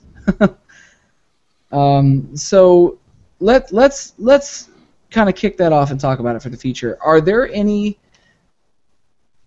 Are there any particular silent protagonists outside of the obvious? Link and Samus and let's see who else. I mean, really, most of Nintendo's entire fucking catalog outside of Mario. So the answer that I came up with, if I had to pick a single silent protagonist that I really, really want to know what they were thinking and saying, it would be Shell from the Portal games. You're talking about a person who is waking up in the most weird circumstances, who in the first Portal game is taken through believing one thing and then finding out another, and it's sort of just like one of the most fascinating storylines, and I just really, more than anything, want to know what she was thinking throughout that entire process. So if I had to pick somebody, apparently Valve is like the master of the silent protagonist, because of course Gordon Freeman is probably another popular answer here. But for me, actually, it would be Shell from Portal for sure. All right. I like and not just because she shares a name with my wife. How convenient. Yes. Go. Oh, I like how Charlie makes them sound like they're cheap. They don't want to pay somebody for all those lines, so they don't make the protagonist speak. No, I don't think that's always the reason. I'm really, yes, I believe that. I mean, you're talking about Valve here. They can do whatever the hell they want. They've got the money. I'm sure it was not a financial decision when they decided the Shell was not going to speak. Maybe in the first Half-Life, Gordon not speaking might have been a financial decision. But every single other character in the game speaks. Adding one more voice character is not going to break the bank. Well, look, I mean, we talked about this last week. Gordon Freeman is an obvious choice because he doesn't actually speak. But look at Left 4 Dead. All 4 of those characters, and 8 characters between the 2 games, they all have some sort of a measure of personality to a point where it's actually humorous. And then look at Team Fortress. You got the Heavy by himself is he's a meme. Whole team is babies and fucking cry some more and who touched Sasha and So Valve can do antagonists or protagonists that speak. They just half the time don't, for whatever reason. I would say arguably it's clearly an artistic decision, not a financial one. I mean, look at Saints Row. The original Saints Row, you didn't speak at all, and then from the second one forward, they just picked different voices to represent different types of people from different places, and even made a fucking joke about it where. I think the one of the fucking lines in there was a joke about how I couldn't talk in the last game and I had surgery on my throat or some shit like that. I don't remember what it was, but where they fixed it up, and the character looked totally different in the second game forward because you could customize them, and they were like, "Oh, I got set on fire and I had plastic surgery and shit, so I look different." They even fucking made a joke out of that. But I'll agree with you, Charlie. Shell's a good. I imagine she would just be like, what the fuck is happening, and where's my goddamn cake? I feel like another gimme answer is also Jack from BioShock, from the first one. Absolutely. Again, you're talking about a character who is in just the most odd circumstances, and especially given the plot twist. Actually, given my 2 answers, it seems like the characters that I want to hear what they're thinking and feeling most are the ones that get the ones that get put through these games that have these big plot twists the most, because those are the ones where it's just I had my mind blown away. I want to know what you were thinking while this entire thing was happening. So that would be my theme, I guess, between my 2 answers. Yeah. Anything you can think of off the top of your head, Goat? The kid from Limbo. That's a good get, man. I would say the same thing for the kid from Inside, which I just finished. It's probably the same kid, but but yeah, I mean, just can you imagine walking up to half those gizmos and going, "Oh no, fuck no, no, no." I actually ended up compiling a list. I thought about this long and hard all week.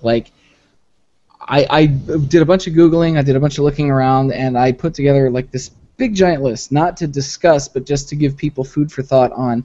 I don't think people realize how many silent, protagonists there have been in gaming. It's less of a popular thing to do now than it was, unless it's like a character creator like driven type game or an MMO. But man, in narratives, there's been a fuckload of silent protagonists in games.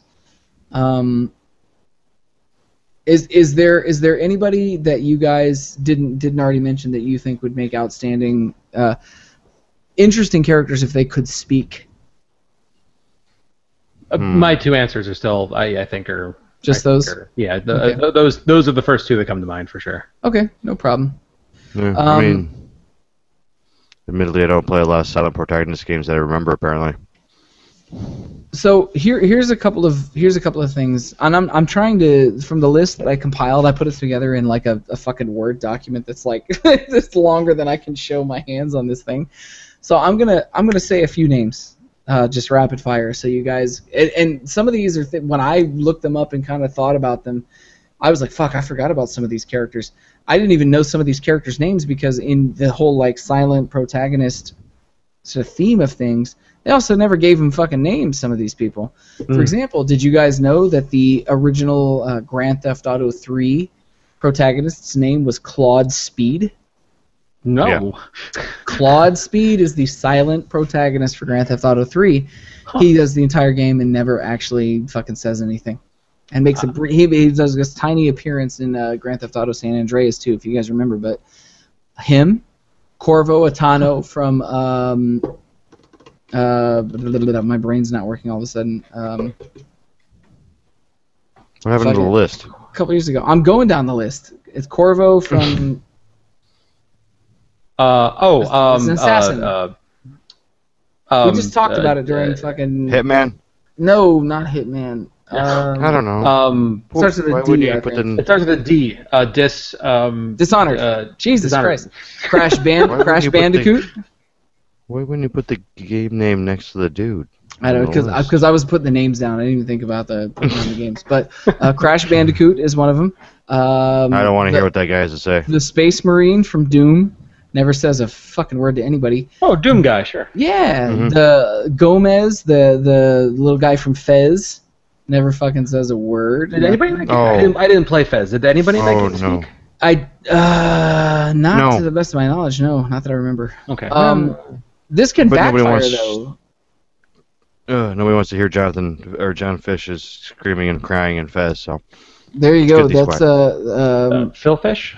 Phil Fish. That's right. Phil Fish. That was a Freudian Jonathan slip. Blow, Phil Fish. What he was saying is that nobody wants to hear me talk. That's what he said. This can backfire. The idea of a silent protagonist that is able to speak. Do you guys remember Isaac Clarke from the Dead Space games? Mm-hmm. He didn't speak in the first game, That's and then true. starting the second and third games, they gave him a voice, and it was decidedly underwhelming and kind of boring. Yeah, that's true. So it can kind of backfire. I did put Jack on my list. I did put Shell on my list. Jack from Jak and Daxter did not speak. Let's see, were there any others that were particular on this list that I think would be... Do you guys ever play Out of This World? Oh, sure. Yeah. Super Nintendo? Lester Knight. Lester Knight was the hero for that game. Never said a word. Okay.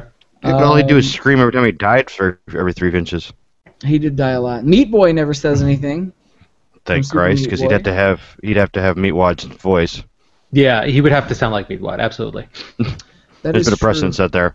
Ball of Meat has a voice. There's this like massive amount of, when I looked into this, JRPG characters that never say a fucking word. You know what I mean? Because they assumed you were the role. But is it? Oh yeah. I mean, I don't think it counts if the entire game if nobody says anything. We're talking about if only the main protagonist doesn't say anything. Yeah. Surge from Chrono Cross. Okay. Sir Douchebag from South Park Stick of Truth, which is your character. Right. Never says anything. I'm trying to think of I'm skipping down. This list is so long, I'm not actually doing all of them. The kid from Bastion never actually says anything. He's just a narrator. The Stranger, who is the unnamed protagonist of the Myst franchise, never says a word. You never get a word in edgewise there. Sure, I suppose that's true. Look, that's interesting that the Stranger is the protagonist in Myst. Charlie's perfectly okay with it. He's like, well, it seems reasonable to me. And then, just to speed it up... Maybe that's where that started. You were sitting on your non-playing hand. Chrono from Chrono Trigger never says a word. Well, no. And then I think probably the final biggest examples are, of course, Link. Everybody immediately goes to Link, or Samus, or Gordon Freeman, like we talked about last week. Those are the best I could come up with. The big names. Together. Yeah. There's plenty more, obviously, from the NES and SNES era. Yeah. Well, sure. Now, Now, let's look at this from the other angle. Are any of these characters, do you look at them and you say, I don't think I cared for 1 second what this person was saying or thinking. I don't mind at all that they didn't talk. Because for me, my first example is coming off of the game that I just finished. The main character, the main modern-day character, the Abstergo Entertainment research analysis from Assassin's Creed Black Flag, I could not have cared less about what that person was thinking. Yeah, no, of course. And I think that's totally reasonable. I think that it's subjective because so many of these characters were designed with games built around them that the game was built around the fact that the protagonist doesn't talk, that they found other ways to... BioShock is exactly that example. Things happen around the main character that have nothing to do with the main character's opinion of anything. It's just supposed to be a presentation. So, I don't know. Gordon Freeman not talking would massively change the way that Half-Life plays out, because Half-Life, they just talk about Gordon Freeman, especially in the second one, like he's this unintentional god amongst men. You know what I mean? Like he's the free man. Even the fucking alien species in that game look at Gordon Freeman like some sort of he's the great unifier of this game. So I don't know. Is there? No, go ahead, Charlie. I was just gonna say, can you think of any characters that didn't speak that you're sort of glad don't speak? Crash Bandicoot. Okay. I could give a fuck what that guy has to say. He's kind of an idiot. Let's see. Samus. I wouldn't want her to talk because she wouldn't say the things I want her to say to me. I think that would probably make that an M-rated game, if not AO. Ladies and gentlemen, that's our goat. That's our goat.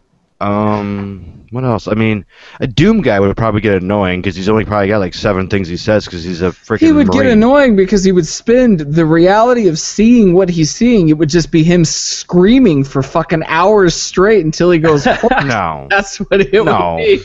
It would just, you know what it would probably be like, especially in the closed confines of that helmet? It would look something like this. No. I muted my audio again. He's a recon Marine. He's trained to see that shit, and he's trained to be calm in that situation. He'd be so militarized that he'd be like, it would just be straight deadpan, target acquired, target killed. He'd have no emotion to it. So... Yeah, because you do have to kind of imagine that whatever the character would be saying would fit his actions. He wouldn't be screaming in terror as he's running through chainsawing ghouls in half. You know what I mean? Yeah, for sure. And he wouldn't be Duke Nukem, an unprofessional person. He'd be super professional. He'd be a jarhead. I gotta tell you, the most popular thing I think that a lot of people would want to hear, I would assume, would be what does Link have to say about anything? I would actually want to hear what each iteration of that kid has to say about what's going on around him. Because I feel like every Link would probably be a very different personality based on the way... Sure, that makes sense. Yeah. I just wish he could talk to tell Navi to shut the fuck up and the princess to stop getting in trouble. I'm going to agree with that. There has to be a point where he's face-palming in the back going, oh my god, again. I'm gonna assume that if Link could speak, that his big... You know what?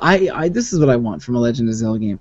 You don't have to make him say anything for any of the series ever, except for one thing. I just want him to meet Tingle and be like, ugh! Just make that sound, this guttural sound of disgust, and then Tingle you want him to do a James Hetfield Yeah. Give me fuel, give me fire, Tingle. Ooh. No, John, it would be give me fuel, give me fire. Oh my God, I don't desire you, or that's not what I desire. Yeah, there we go. Yeah. I can think of one more thing to ask you guys, so that we can move on from from this section of the show. From the silent movie. Pick one character that you mentioned, one of the ones that you mentioned. What would they say in one sentence or less, and what voice would they use when they did it? Okay, one more time. Say that again. Pick one of the characters that you all mentioned. Pick one of them. What would they say if they could say something in one sentence or less, and what voice would they say it in? You got to do the voice. I am so glad you're in a potato. What Okay. No, I get it. I don't. What the hell was that? Have you played Portal 2? I haven't played Portal 1, so definitely not Portal 2. You're doing it all wrong. You are doing it all wrong, Goat. But don't say anything else, Charlie, because that's kind of a spoiler. So that's just your guys' Portal humor, okay. It's like potty humor, but for portals. Portal Potty? No. Oh, there's the show title, Portal Potty. I found a silent portal potty. Okay. Let's see. Oh, so Limbo dude. I'm guessing he'd be probably English, just because he looks English. Let's be honest. He's got those kind of like weird T-Rex arms when he walks. Mm-hmm. And I'm pretty sure he would probably just be like, bloody fuck. And pretty much everything he sees is gonna kill him every time he goes around a corner. All right. It's a very coarse vocabulary for such a young boy. Well, those British people are ahead of the curve. They're ahead of the curve. You seen Channel 4? Channel 4 is a bit. Yeah, Channel 4 is a bit uncensored compared to here. BBC 4? Yeah. Yes. Yeah. All right. I kind of feel like if I had to pick one that had a voice and what could they say, I kind of feel like the Doom guy, just because it seems very appropriate to me, if he took that helmet off, would just be the fucking Heavy from Team Fortress 2, and he'd be mowing down all these fucking guys and being like, "Where whole team is babies," you know what I mean? Like that would be. That's the fucking plot twist. It's just the fucking Heavy from Team Fortress 2, in his younger, thinner days, and you come to find out that the BFG is the BFG is just Sasha. Who touched my gun? Who touched Sasha? You know what I mean? Fucking doing it that way. Yeah. Nice. Excellent. Yeah. That's a weird twist, but all right, we'll take it. That is an M. Night Shyamalan level. What a twist! But yeah, that's our feature for the week, which leads into our mailbag.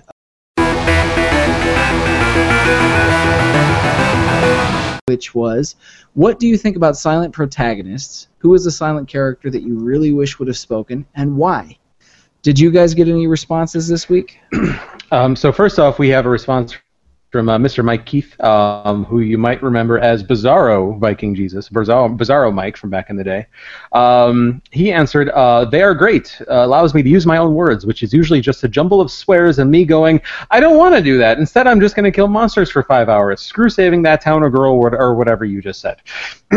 Though I kind of wish more horror silent protagonists talked more, with an Australian accent like Steve Irwin. "What we have here is a giant monster from the lands of hell. I'm going to wrestle it." That's my best Australian. Yes. Yeah, bring Steve Irwin back and have him do a show about the creatures in Doom. Just resurrect him and have him be the main character of Resident Evil 9 or whatever. Yes. Very good. Oh, with the flashlight. Here we are in the outback at some abandoned mine when we were looking for the crikey, it's the Phantom Man. Listen to that fucking Goat getting into character, man. That's not something you hear on the show every day. Well done, sir. Well done. Well, you can't you can't talk about the man without being the man. Yeah. I know. Yeah. And then I'm sorry for Australian listeners for butchering an accent. You're out in the wilderness, and then you get bit by something, and then the Heavy pops out of the bush and says, "Whole team has rabies." What is with you and the Heavy? I don't know, man. I just like doing that. He does it really well, so I'm not complaining.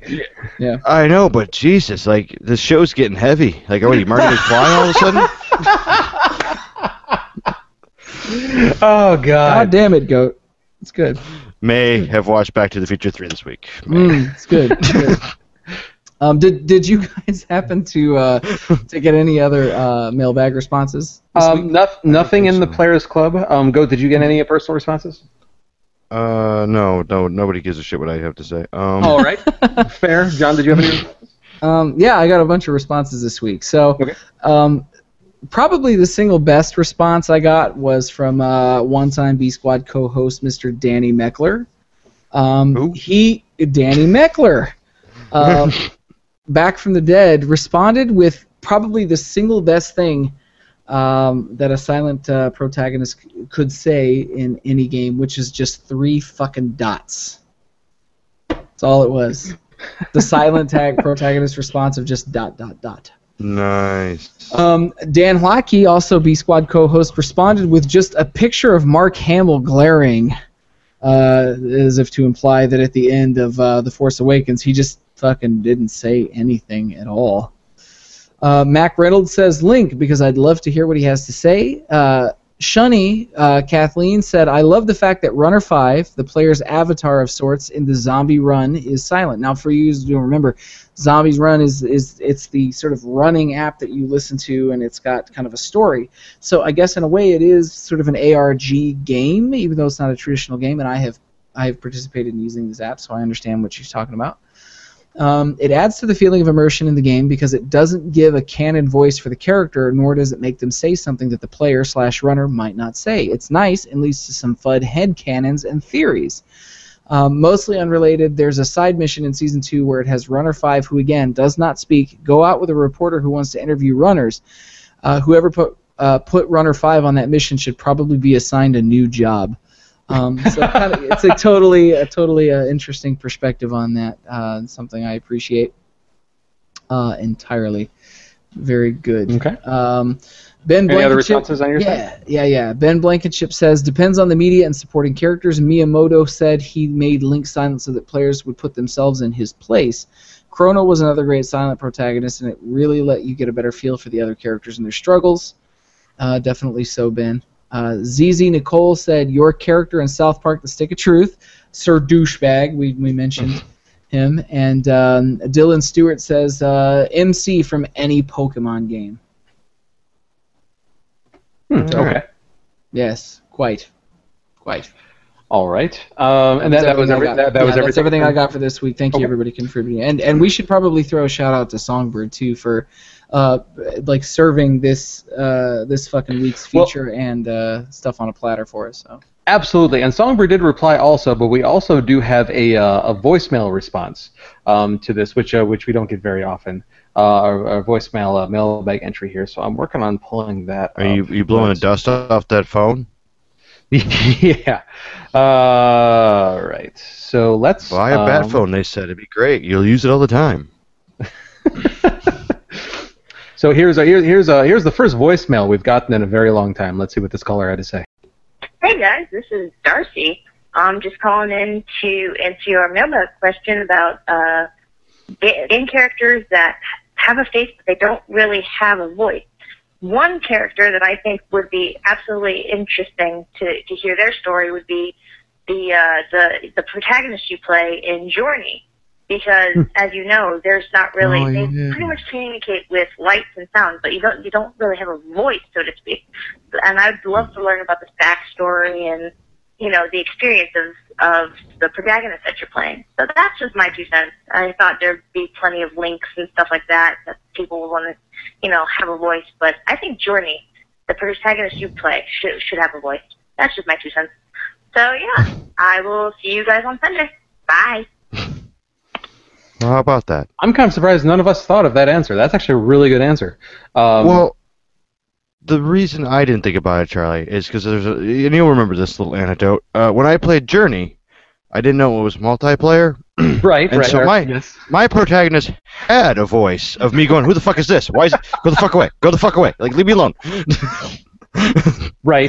And then I realized it couldn't attack me, and I was like, "Oh, hey, bro, what the fuck? Why are you still here?" So mine had a voice. And it was yours, and it was a very frightened, then confused one. Yes. Yes. And I've made Journey an M game. Apparently, anytime I voice something, it just automatically goes M. Yeah. John, do you wish that the main character from Journey had a voice? The thing is that almost any game that could have some sort of a narrative coming from the main character, to me, it's always It's almost always something I want to hear, with the exception of 2 games. Chrono Trigger and Shadow of the Colossus. Those 2 games are perfect without any sort of a protagonist narrative. But Shadow of the Colossus would have been great with him telling me what the fuck to do. That would have been helpful. No, I love Shadow of the Colossus for the exact reason of that, especially near the ending of that game, everything that you need to know about the game is beautifully illustrated without having to say a word. But Journey, I would like to have seen some sort of a narrative, even if it was subtle, even if it was just a couple of lines of dialogue to accentuate the story. But I will say that game did a good enough job on its own of conveying what you needed to know about it without having to say. I wouldn't have wanted the character from Journey to have explained anything to me. I would have been interested in their reactions, like because the way that Journey was explained to me through just the environment and the story and like the little cutscenes and things like that, and like coming across like the murals and all that. I mean, I think that was like the pacing and the speed and just the manner in which the story was conveyed to me. I feel like that would have been ruined if it had been done any other way. But I would have been interested to know the character's reactions to those things, to each thing as we just had learned it. As I'm sitting there thinking and processing the information that we were just given, I would have been interested to know the character's take on it as well. But I wouldn't have wanted the character to inform me of anything. That's kind of my take. I think I don't know. The more I think about that, I don't think he needs a voice because, the music was the narration and the voice in that game, and I think an actual voice would detract from the artistic nature of that game. You know what? That's totally fair. I can agree with that to a point. Yeah. Yep. All right. Okay, so thanks, Darcy, for the first voicemail we've had in quite some time. Yeah, thanks. We got the bat phone out, and it still works. Good to know it. Yeah, good to know it still works. And then finally we have Songbird emailing in as always and partially responding to her own question. So she writes in and she says, "Dear Technical." Yeah, it is Songbbirdception. Dear Technotronic and maybe Goat? Yes, indeed Goat. Actual Goat right there. And Fallon Flynn. Mailbag answer, I don't mind silent protagonists just as long as the character fits in the narrative. I've seen examples where the main is mute, yet everyone talks with their voice, so there's no reason for the main character not to communicate. If anything, I'd be curious to see how things would pan out if Shell could talk to GLaDOS. Yes, exactly. And that's to me that's always the weirdest thing. I completely agree. It's like if nobody talks, well then it kind of fits. But it's when everybody else talks, and especially if they point out that the main character is not talkative, like they do with I think they do with Gordon Freeman. There's several points where characters refer to the fact that he doesn't speak. So it's not just that. It's like they turn it from a game mechanic into a character trait. It's not that the game just doesn't make him speak, it's that the character himself or themselves just doesn't talk. And so that's kind of interesting. When it turns into the elephant in the room? Yeah, kind of. Songbird continues, if you were the silent protagonist, what creative way would you communicate to those around you? I got this. In magazine clipped out letter ransom note style is my. Well, that'll go great when you're trying to get a job, Charlie.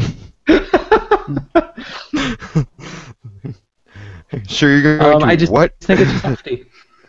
Yeah, and the job interview now is a 14-hour process as you have to mangle their entire waiting room for your responses.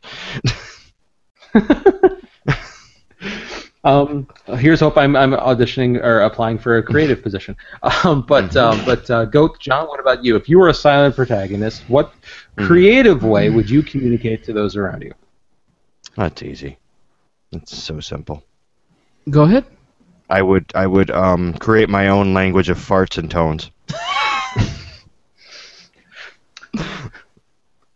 Okay. It's the most... What? I carry it with me all the time. It's ready to go if I need to talk to somebody. Really? Would it be like that's like Goat's equivalent of Morse code? He just uses his ass to blast off Morse code. Yes, and if I start yelling, I have to go to the bathroom.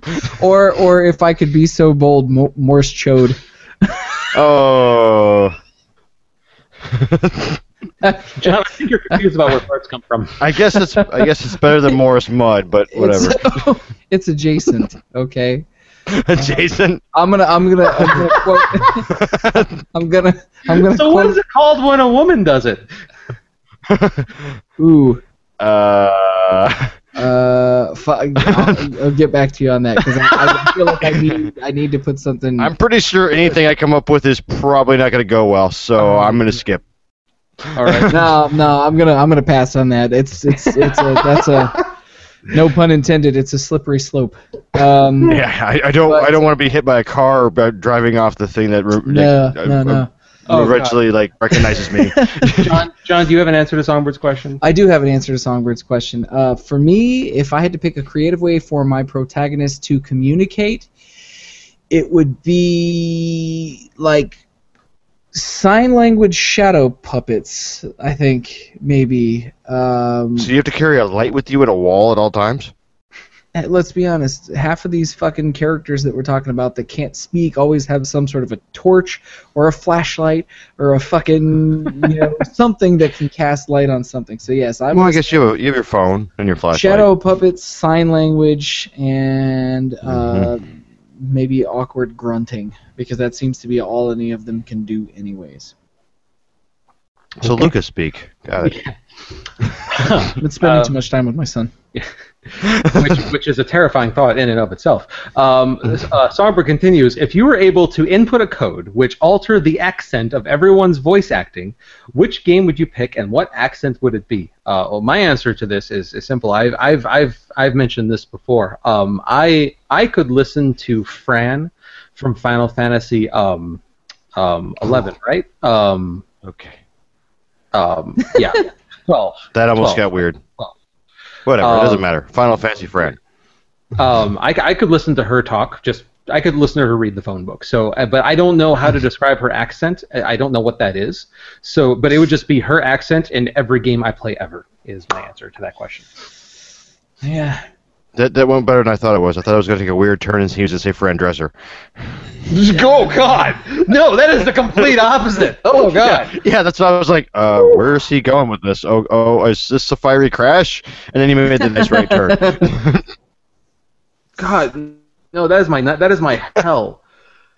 Yeah, that is the example. That is the example of where you find the genie in the lamp and you make the wish, and then there's always the catch. And I would just say, make everybody talk like Fran, and the catch would be the genie would make it Fran Drescher. Do you know the only thing worse than Fran Drescher talking is the lady from fucking Friends that played what's her name, fucking Chandler's girlfriend, and Fran Drescher talking to No, I'm talking about the one, I don't remember what her name was, but she would go, Chandler Bing, those two. I mean, it's the same. It's the same. No, that's what I'm saying. Those two having a fucking conversation where they find each other entertaining and they just keep laughing at each other's jokes. That's fucking hell, my friends. That is hell. Oh, boy. Yeah. Mm-hmm. What about you, Goat? Do you have an answer to that question? Yeah, she's on a simple kick this week. Thank you. I'm glad I missed Crazy Week last week. I would just like everybody in Witcher 3 to talk Scottish, so it would be Braveheart. Okay. All right. I mean, we're right there. We are millimeters from Braveheart and Witcher 3. Just give me the Scottish accent and let's move on. Look, I'm going to go ahead and I'm going to stick with my guns and say that pretty much any silent protagonist, I'm going to go ahead and extend it beyond that wall. Any protagonist in any game ever should just talk like the Heavy. That's it. It's me, Mario! Whole team is Goombas! Fucking, that's it. Just the Heavy. God. That's what I want all my silent. I would love for Link to open his mouth and just talk like the Heavy. That's it. John, can you imagine all of Killer Instinct sounding like the Heavy? Yes. Mm-hmm. And you're okay with this? I'm perfect. Okay. All right. So we're just gonna buy you a heavy body pillow and move on. Yeah. Oh yeah. Good. That's my answer. The Heavy. Just picture that voice on anybody that's silent, and how horrified the rest of the cast of the game would be the second that they see this, they see Ness from fucking Earthbound open his mouth and he talks like the Heavy, and they're like, "You're 10." You know what? Yeah. Can you imagine? Can you imagine Kirby like a big ball coming out like the Heavy? Songbird continues. I'm sure you're familiar with how Banjo-Kazooie characters sound as they talk. If not, you should live Google a video before continuing. Give me your impression of how other gaming figures, silent or not, would sound like in Banjo-Kazooie's Kazooie? Sean Connery said Banjo-Kazooie? Banjo-Kazooie. Can I do it in the Van the Rock? I have played Banjo-Kazooie, so I have a brief mental recollection, but it's one little audio clip just pitch shifted up and down, is what it sounds like to me, anyways. And so I'm going to do my snake again. Gear, gear, gear, gear, gear, gear, gear, gear, gear, gear, gear, gear, gear, gear, gear. Yeah. That's it. That's it.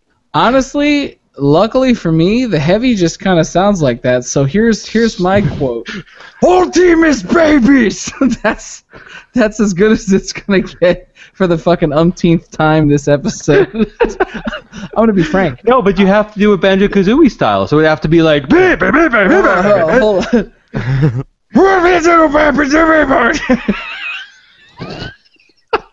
Can we? Hey, can I just ask right now? Can we call this episode "John is Heavy"?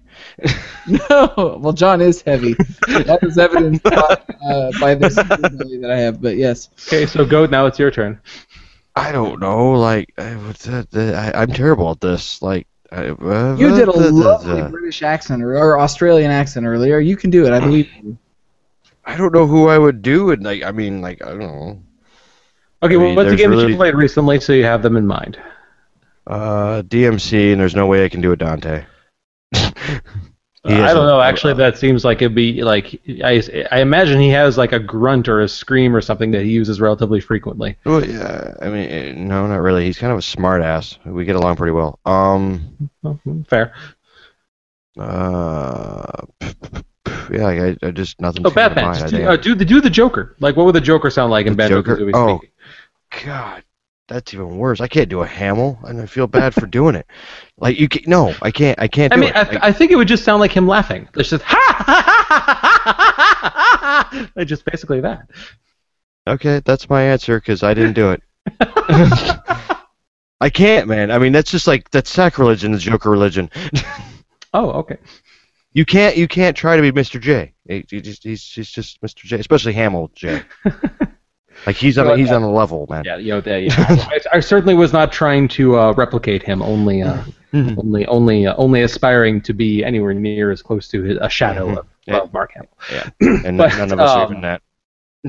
Okay, so Songbird, thank you for your questions, and also, as John said, for fueling our topic for this week. We greatly appreciate it. Checks in the mail. Yeah, and a shirt would be in the mail if you tell me how to get it to you. But anyways, just give us a fake address and pick it up at your friend's house, or PO box or something. All right, so let's see. With all that being said, gentlemen, is there anything coming up that you'd like to tell our listeners about this week? Well, I mean, I could take John's thunder, but I think that'd be kind of mean because that's coming up. And then. Let's see. Like I said, pretty much everything I said at the beginning of the show. Dope tour, yay.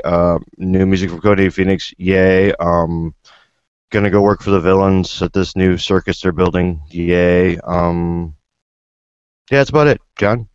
Yeah, so Goat wouldn't be stealing my thunder because he's gonna be going to Metacon in about 2 weeks over the holiday weekend. Yeah. Oh, he forgot about that shit entirely. Yay, another page in that novel that's called Metacon. Poor bastard. I will not be there, which I know is very disappointing to everybody. The short version of that is I don't really talk about, outside of band-related things, I don't talk about my day job. I have a day job that is required to feed my son, so I do that. I don't talk about it because I fucking loathe my day job. But I have to stay at work. My employers will not let me leave to go to Metacon, which is really rare. That doesn't happen very often. So I will not be there. So my poor besieged brother, who is already down a substantial number of people for his show due to a whole lot of inside madness, is having to kind of prepare what we call a B Squad show. It doesn't happen very often, but where we have to put things together kind of in an impromptu fashion to make that happen. So Nick is going to be going out there. To the best of my knowledge, this may change between now and MetaCon. We're talking to a couple of people to fill in for me, one of which is a former VS for Villains member that, if they can be ready in time, will go. It is not Ted, for those of you watching or listening. That includes Darcy. That was my first not guess. Ted. It is not Carrie Hagendorfer, who was Veronica Jade. It's definitely not Vex. It's not Mike. Do the math. You might be able to figure out who it is if they're ready. If they're not, because we're having to do this with them on short notice, and there's a lot of new material since they played in the band, then they may participate. Otherwise, I can tell you this: it will be Nick and probably Lady Delirium, Sarah. Will probably be there doing new stuff with Nick. Other than that, the rest of the show is to be determined, but I will not be there for that. But Goat, since I took the thing that you completely forgot about, why don't you go ahead and talk about what Thunder you were gonna talk about? Me stealing. No, just MetaCon. We're going to be there the Labor Day weekend. What's it? 2nd to the 5th, I think.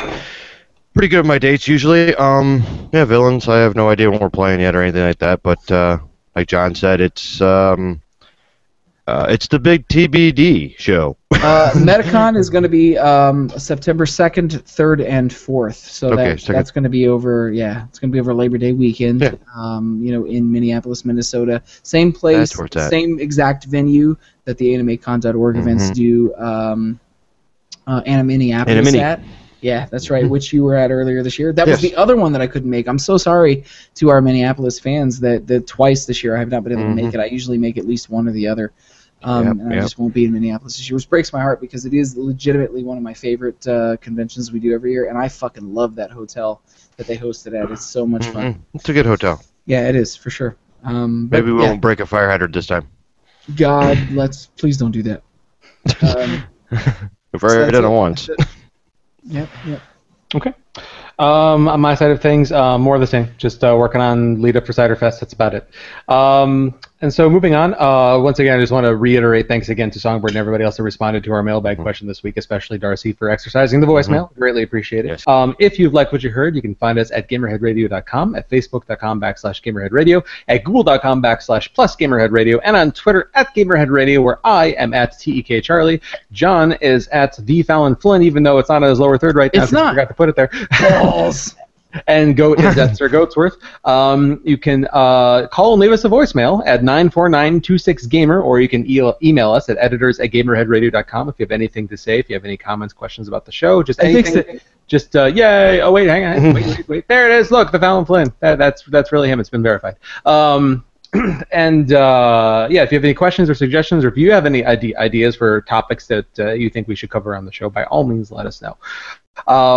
Please download the official Gamerhead Radio app from the Google Play Store on Android devices, or you can subscribe to the show on iTunes, Stitcher Radio, YouTube, Twitch, or with your podcast downloader of choice. We should be available on anything that you could possibly find us on. TuneIn Radio is another one that is a way to listen to Gamerhead Radio on the Xbox One because they have a TuneIn Radio app, just saying. So, with all that being said, thank you very much for watching, listening, subscribing, participating. That was a piece of cat hair that just came down in front of my face. I don't know if you We saw that. This is the extent of our budget for special effects on this show. It's true. This has been a very heavy episode of Gamerhead Radio.